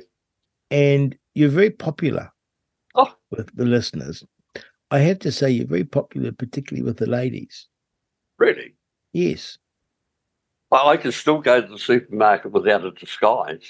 Not like you. You have to put me in dark glasses and a scarf and a mask so people don't know it's Rodney. I do. Now tell me, Wally, what have you got planned over the Christmas time? Good question. We'll be busy, of course, this time of the year, sending products out, mail order.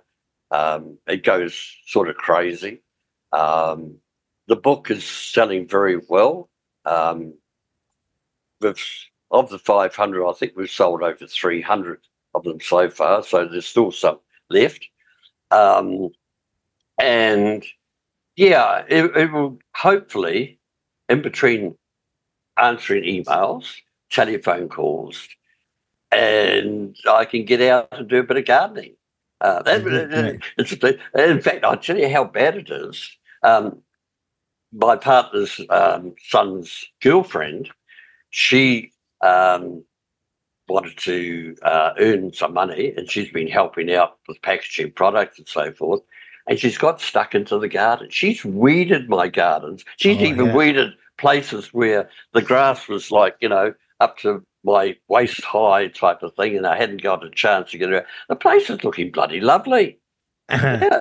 That's embarrassing, Wally. You're having your, your daughter-in-law doing the gardens. Yes.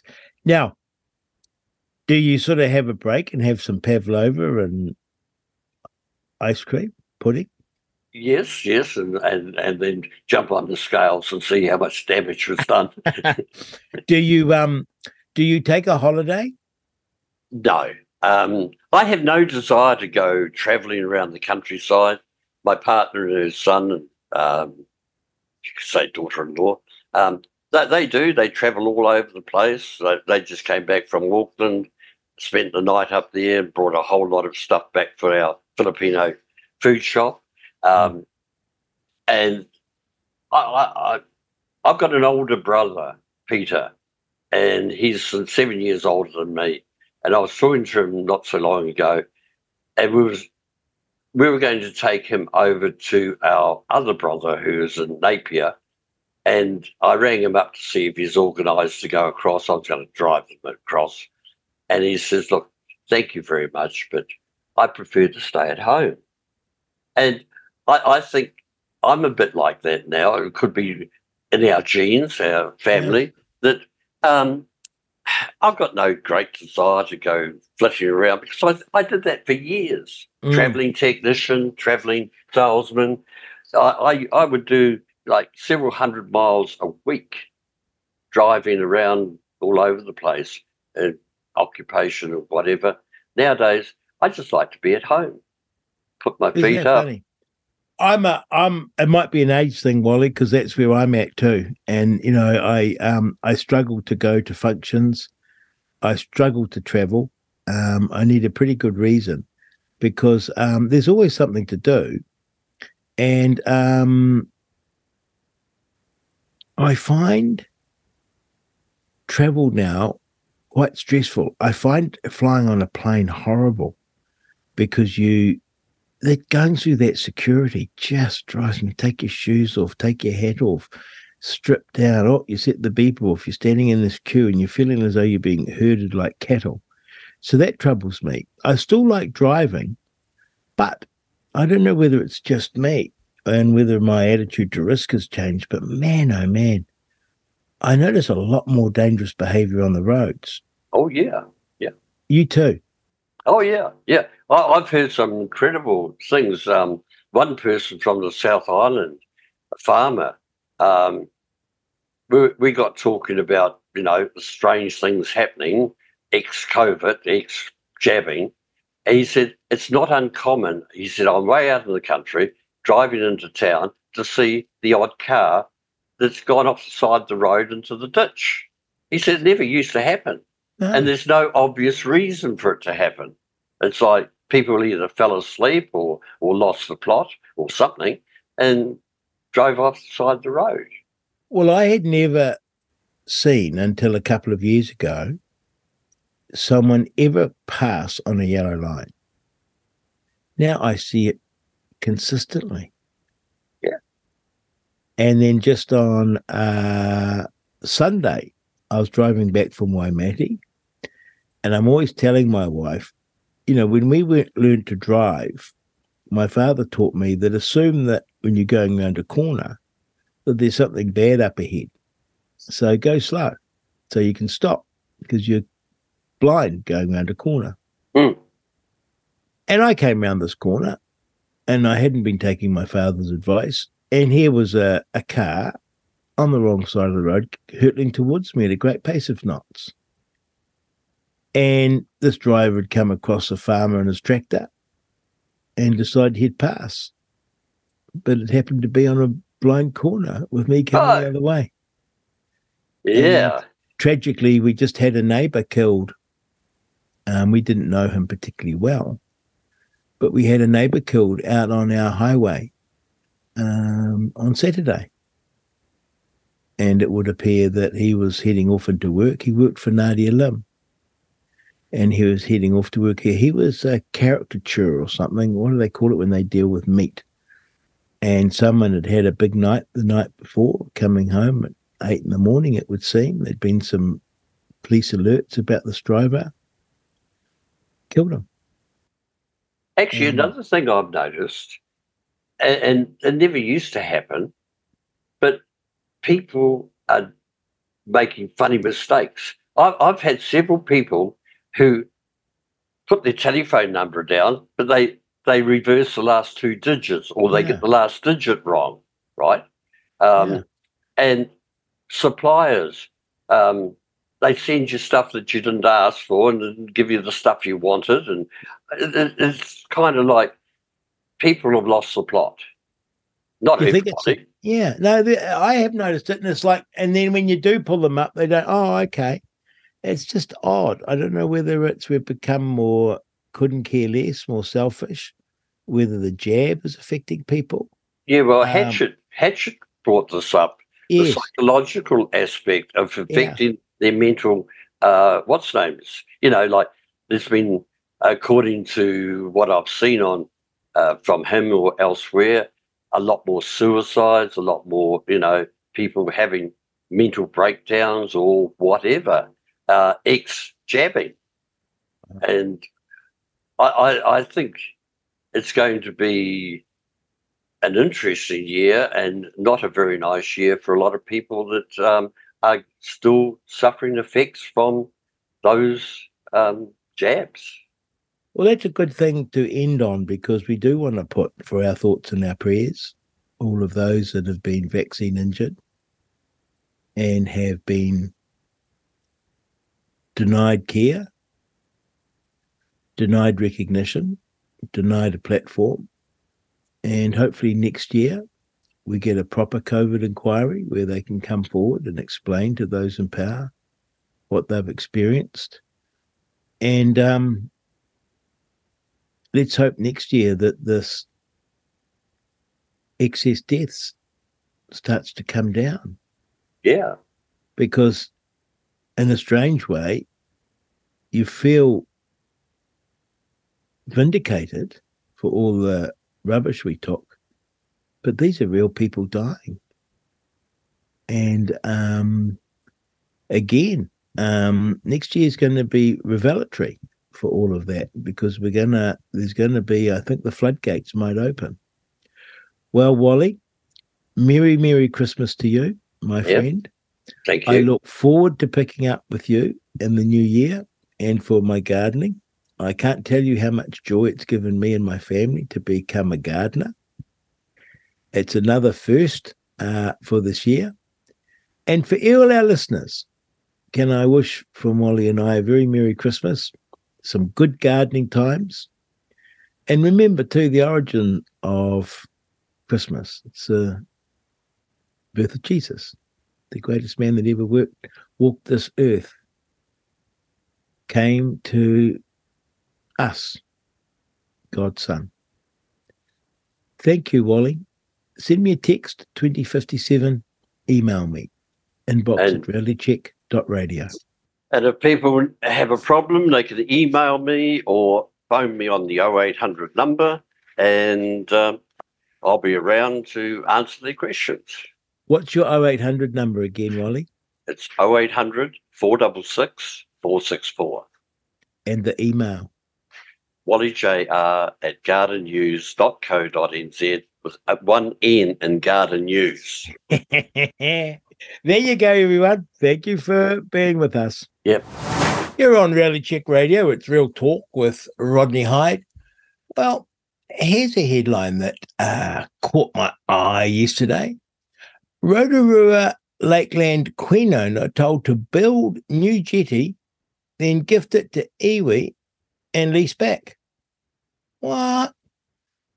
So the situation is that Terry and Raywin Hammond, Terry's 76 years old, they've been operating the iconic Lakeland Queen,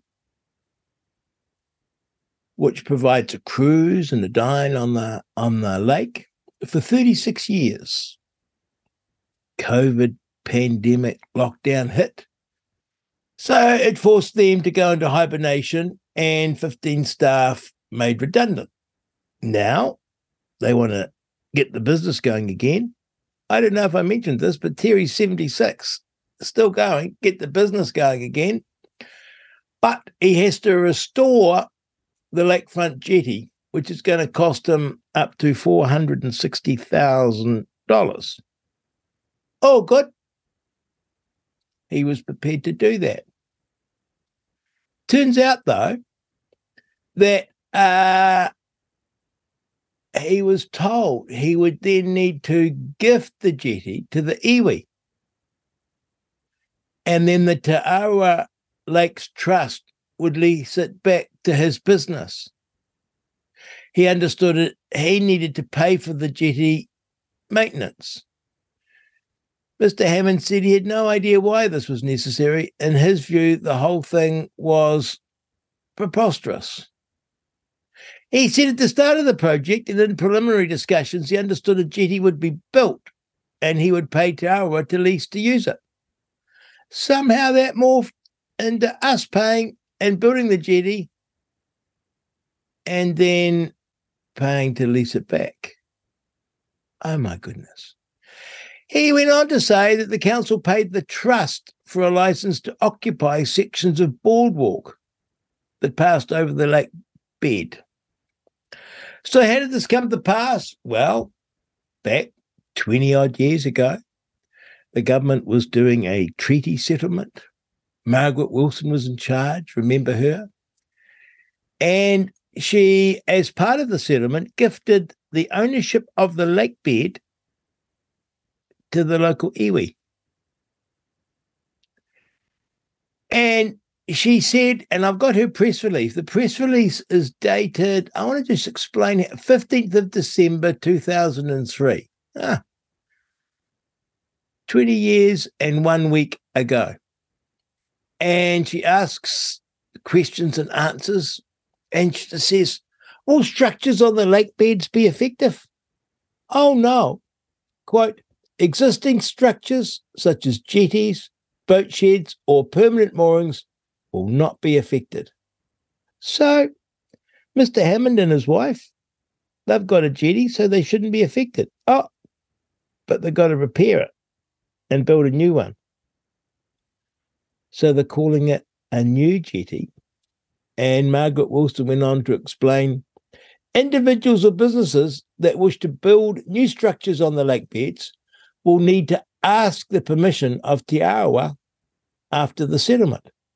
Te Arawa will have the right to charge rent for the use of the lake bed in such cases. So, new structure, replacing the old one, you've got to go and get the permission of the local iwi, as well as the council. All good, you think? Oh, you might have to pay rent. We could probably manage a modest sum. But no, Te Arawa won't give the agreement unless Mr. Hammond pays for the jetty, builds the jetty, maintains the jetty, gifts it to the local iwi, and then rents it back from them. I think that's called extortion. And everyone's washed their hands of it. And of course, Margaret Wilson, she's long gone from politics. This is 20 years on, and the Hammonds are left to deal with her settlement. When, if you read her press release and the discussions in Parliament, none of this would ever be a problem. But tell that to the Hammonds. And of course, this is an early experience of co-governance. because the idea was that the local iwi and the local council would sit down together and decide the use of the lake bed. Now, no one could imagine the council saying, "Oh yeah, no, we'll let you do the, we'll let you build your jetty, and yes, you can maintain it at your expense, but we'll take ownership of it and we will lease it to you."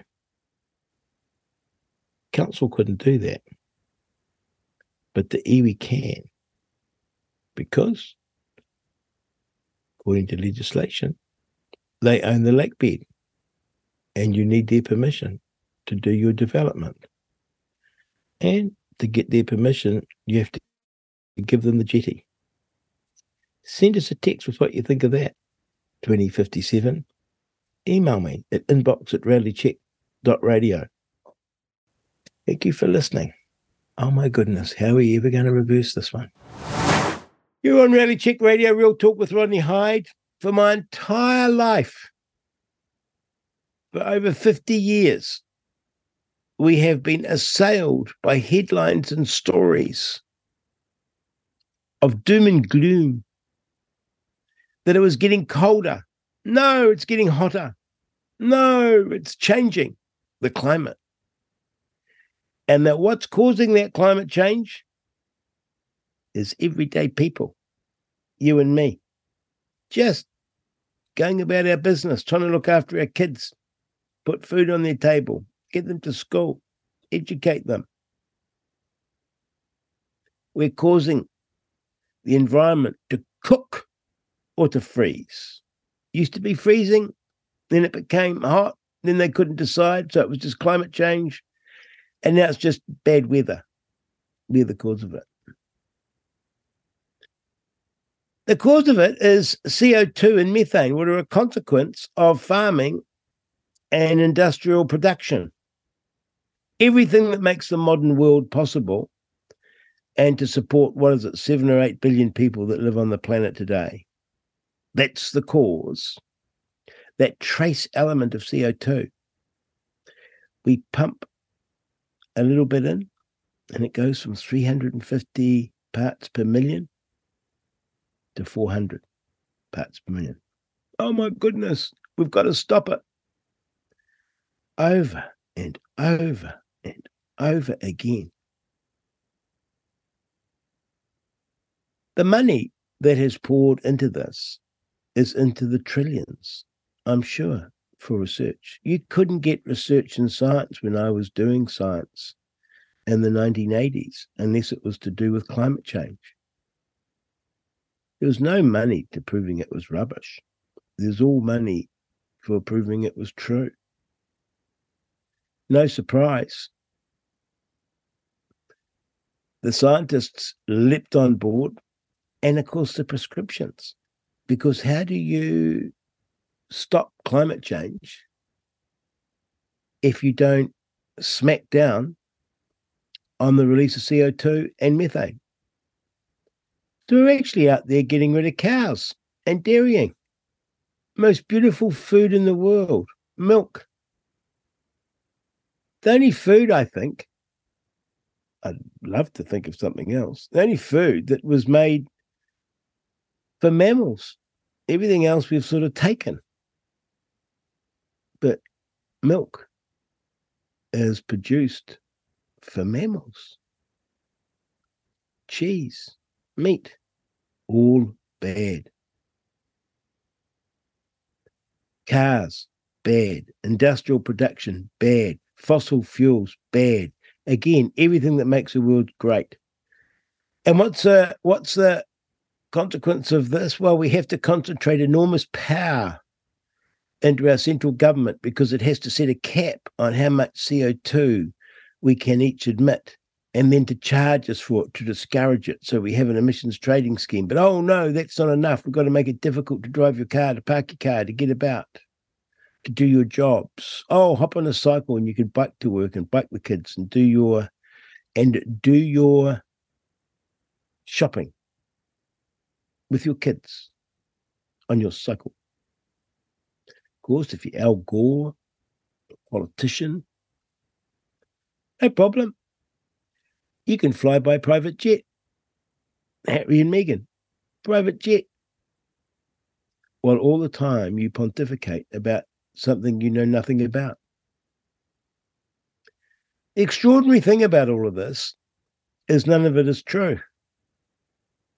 I came to that shock realization over quite a while because I couldn't imagine that scientists would mislead us. It was in the late 80s, early 90s. I came to realize it was just not true. And I've kept up with it because it was sort of an interest. And none of it is true. The only place it exists is in the models where it's assumed to be true. And of course, every prediction that's been made over this 50 years has been disproved, which is remarkable. Even the direction of travel has been disproved because it started off as global cooling. Oh, no, it's getting hotter. Oh, it's bad too. Oh, the Arctic was to disappear. Snow was to disappear from Europe. You name it. We were to be flooded, this, that, and the other thing. And yet, in all the measurements that we make of the Earth, no big changes apparent. Of course, the Earth is getting warmer, like it has forever. And then it'll get cooler, like it has forever. But it oscillates around a mean. And here's a scary thing. The planet is starved of CO2. If you're a plant, you're gasping. There's no downside to increasing the CO2 in the world. And it wouldn't warm the planet. Indeed, there's no downside to warming the planet a little bit. But the headlines, the fear, it's been overwhelming. And so we come to Wellington Council. In trouble because it's got no money, wants to put rates up, wants to go cap in hand to government for more money. They have a webpage. It's in Maori, of course. Anapa o te Horanga Oharangi. Sorry about that. It's called Climate Change Anxiety. Are you suffering from it? We're experiencing, this is their webpage, we're experiencing more severe weather events such as floods, droughts, and wildfires. All of a sudden, the things we heard talked about for decades are here and they're real. No, they're not. It's no different now than what it's always been. In fact, it's a bit less. But no, it's here now and they're real. Isn't that sort of the start of a movie plot? This can be stressful, and as a result, people are experiencing climate change anxiety, also known as eco-anxiety. It's easy to feel overwhelmed when we feel powerless. This is your jolly council talking to you, your Wellington Council. This is how they talk to us, like we're children, with our money. It's easy to feel overwhelmed when we feel powerless. We need to recognize the boundaries of the control and influence we have on issues and focus our energy within those limits. Luckily, there are a number of practical steps you can take to manage climate anxiety. This jolly webpage about climate anxiety is making me anxious. Trying to scare me about the climate and then talking about me being anxious is making me anxious. But actually, when I think about it, I'm more anxious about my rates. We struggle to pay our rates and they're doing this to us. That's where the real anxiety comes from, Wellington Council. And the twerp that wrote this and put it up on the webpage. Oh, so here's what you do about recognizing, here's how you deal with your climate anxiety. Number one, recognize what it is. So, climate change is a challenging topic. We're dealing with something the human race has never faced before. It is important to recognize these feelings are normal and valid. There are no rule books on how we can deal with this. So be kind to yourself and know you're not alone. No, you're just going to die in 10 years because the world's boiling and it's your fault, but be kind. 2, talk about it. Talk to family, friends, yada, yada, yada, yada, and share your feelings. Understand other people's views. even if they might have different views. Yeah, like me, climate change denier. 3, make it personal. Take action and advocate for change is a great place to start. Oh, so I'm anxious, so now I'm going to advocate for everyone to do something. Think about the things that are important to you, the products you buy, how you travel, the political action you take. Oh, yes, you've got to remember to vote the right way. Vote for the right councillors, vote for the right political parties, otherwise you'll be anxious. Take part in community-based action. Connect with like-minded people is a great way to share your views. On and on and on. And then this bit of bump. Be present. Some climate change information is challenging, and focusing on them too much can become overwhelming. Try to switch off, meditate, and get some personal perspective from time to time. Remember, there are many positive stories to focus on. Go and hug a tree. What on earth is going on? The person that wrote that and posted that up wouldn't have not one clue of the science of climate change or of the many holes in it. They just take it as true. They've gone out of their way to scare you with their opening and then to sort of care for you by showing you how to manage your anxiety. So it's like this caring kindness. But it's all rubbish. It's all untrue. It's all nonsense. It's all designed to get you to vote a particular way and to surrender your life to the state. Because only the state has your interests at heart. And only the state can deal with this problem called climate change. It's only the state that can stop you and everyone else from emitting too much carbon dioxide. It's only the state that can save the life and the planet. Well, my observation of the state is that it's good for nothing much except waging war. And I don't like wars, so the less state there is, the better we are off. You're on Reality Check Radio, Real Talk with Rodney Hyde. Send me a text 2057, email me inbox@realitycheck.radio. Trevor Mallard made a speaker's rule that Assange activists protesting at Parliament would not be allowed to collect phone numbers and emails from attendees there, also petitions. Totally unlawful. Poor Trevor. He often acts without thinking, that man. And there was a time when he helped me. And so I have a soft spot for Trevor. But it just goes to show that we are complex. No one's all bad. No one's all good. We're a mix. And so it's hard to believe, isn't it? But Trevor gets into so much trouble. And so he should. I mean, he did trespass me. And turning the sprinklers on, playing the music, revolting stuff. But like I said, I've known him a long time, and he did help me once. And for that, I have a soft spot. Hi, Rodney. I love listening to your show and realise we think along similar lines. I've even forgiven you for the Dancing with the Stars performance. Wow, thank you. Not so as yet with Seymour. I'd like to send that question you mentioned today to my MP, read the questions to the Minister of Health on the data released and their comments on the Steve Kirsch analysis. I think many people would also like to send their respective MPs. Could it be added maybe to the RCR Bites? Peter. It's been done, Peter. Thank you. Hi, Rodney. Great serve delivered the formless fins in the wreck. Well done, Garrick. Hi, Rodney. Can you please ask Dr. Trotter when is she going to call out this jab genocide? Lots of people would like to know. Was she involved in it? That's a tricky question. That's a tough question. We got Dr. Sherry Trotter to talk about her area of expertise, which was Zionism in New Zealand, for which she's just written a PhD. So I don't know what her position on the jab is. I truly don't. And it's for her.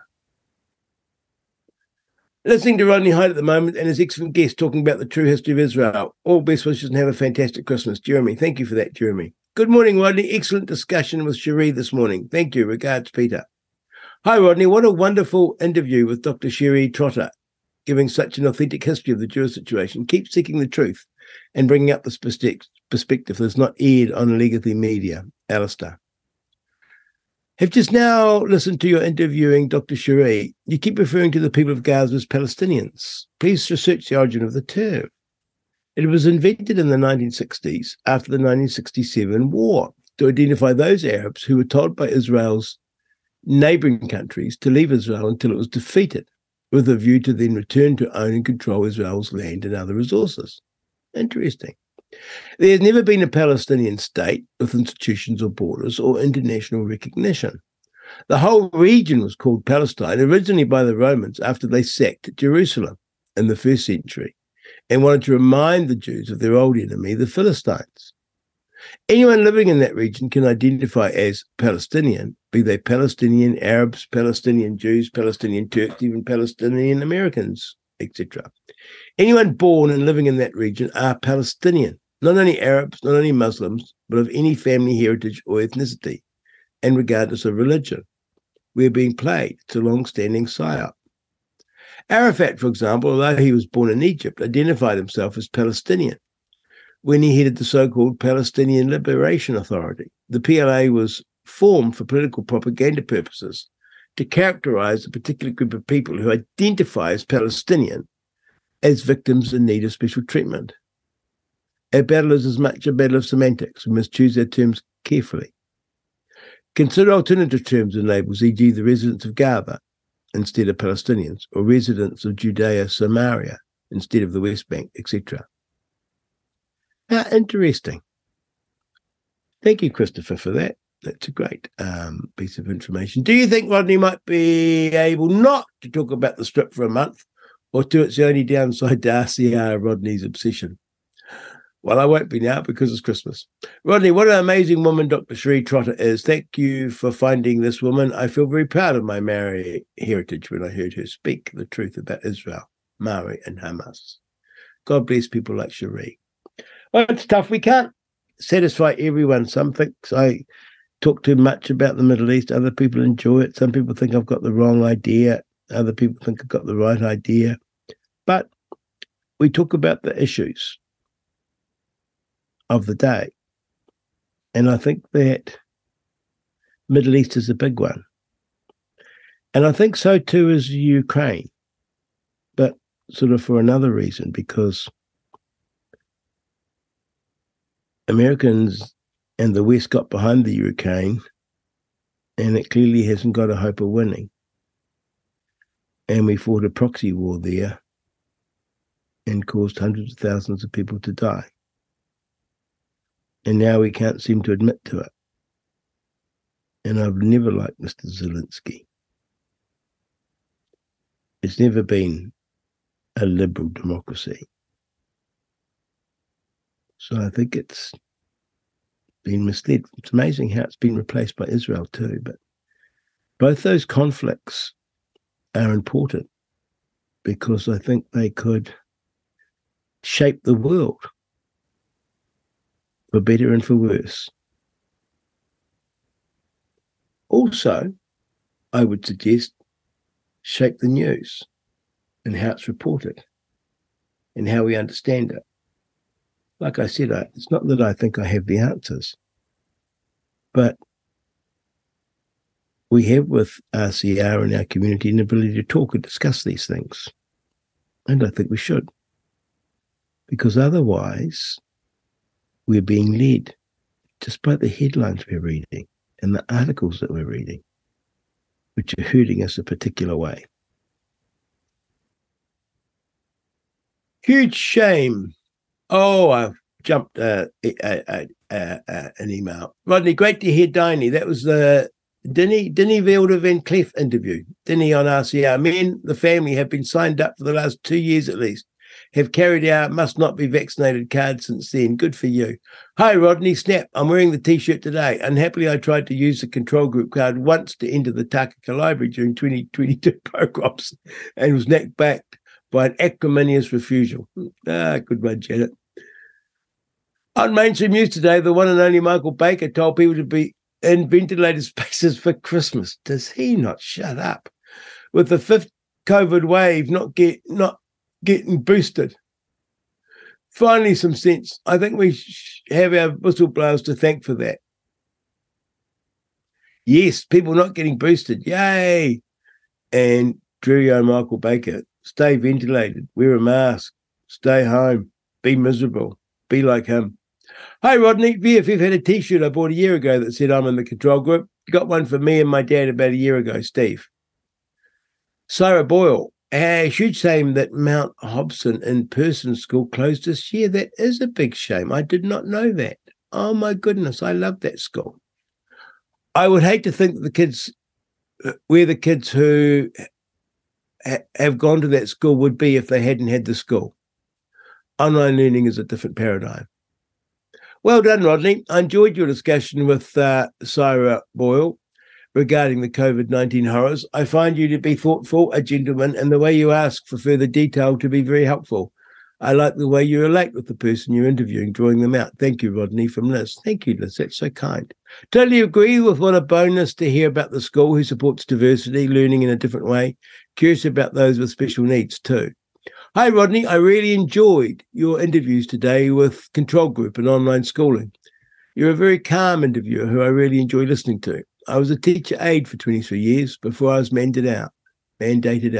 Just love RCR, Chris. Oh, well, I'm sorry, Chris. Imagine that. Very experienced teacher aide. Bye-bye. Don't take the jab. Bye-bye. And the kids, they all miss out. Remember, getting early. Send me a Christmas text, 2057. Email me, inbox@radleycheck.radio. Do love hearing from you. Thank you for listening. Check out our brand new RCR Foundation Members Club. Go to www.realitycheck.radio/members and join now. There you have it. It's Reality Check Radio. Real Talk with Rodney Hyde, last show of the year. Feel a bit sad, but oh, what a great year it's been. It's going to be even better next year. Oh, we love Mary Hobbs. I so love that woman. I so love her writing. It's beautiful. And it feels as though she's speaking for me. And even when I'm reading about things I hadn't thought about, I feel, yes, that's me. So wonderful to talk to her. And how wonderful is it to talk always to Wally Richardson, to be inspired and given the knowledge and the tools in terms of what to do that we need to put our hands into the earth and to be part of nature and to grow food for ourselves and for those that we love. And of that wonderful ecosystem of the soil. Have a great break. Can't wait to next year. Can't wait to be with you again next year. Flick us a text, 2057. Email me, inbox@realitycheck.radio. Until then, bless you all. May your break be filled with happiness and love and joy. Thanking you. You've been listening to Real Talk with Rodney Hyde on RCR Reality Check Radio.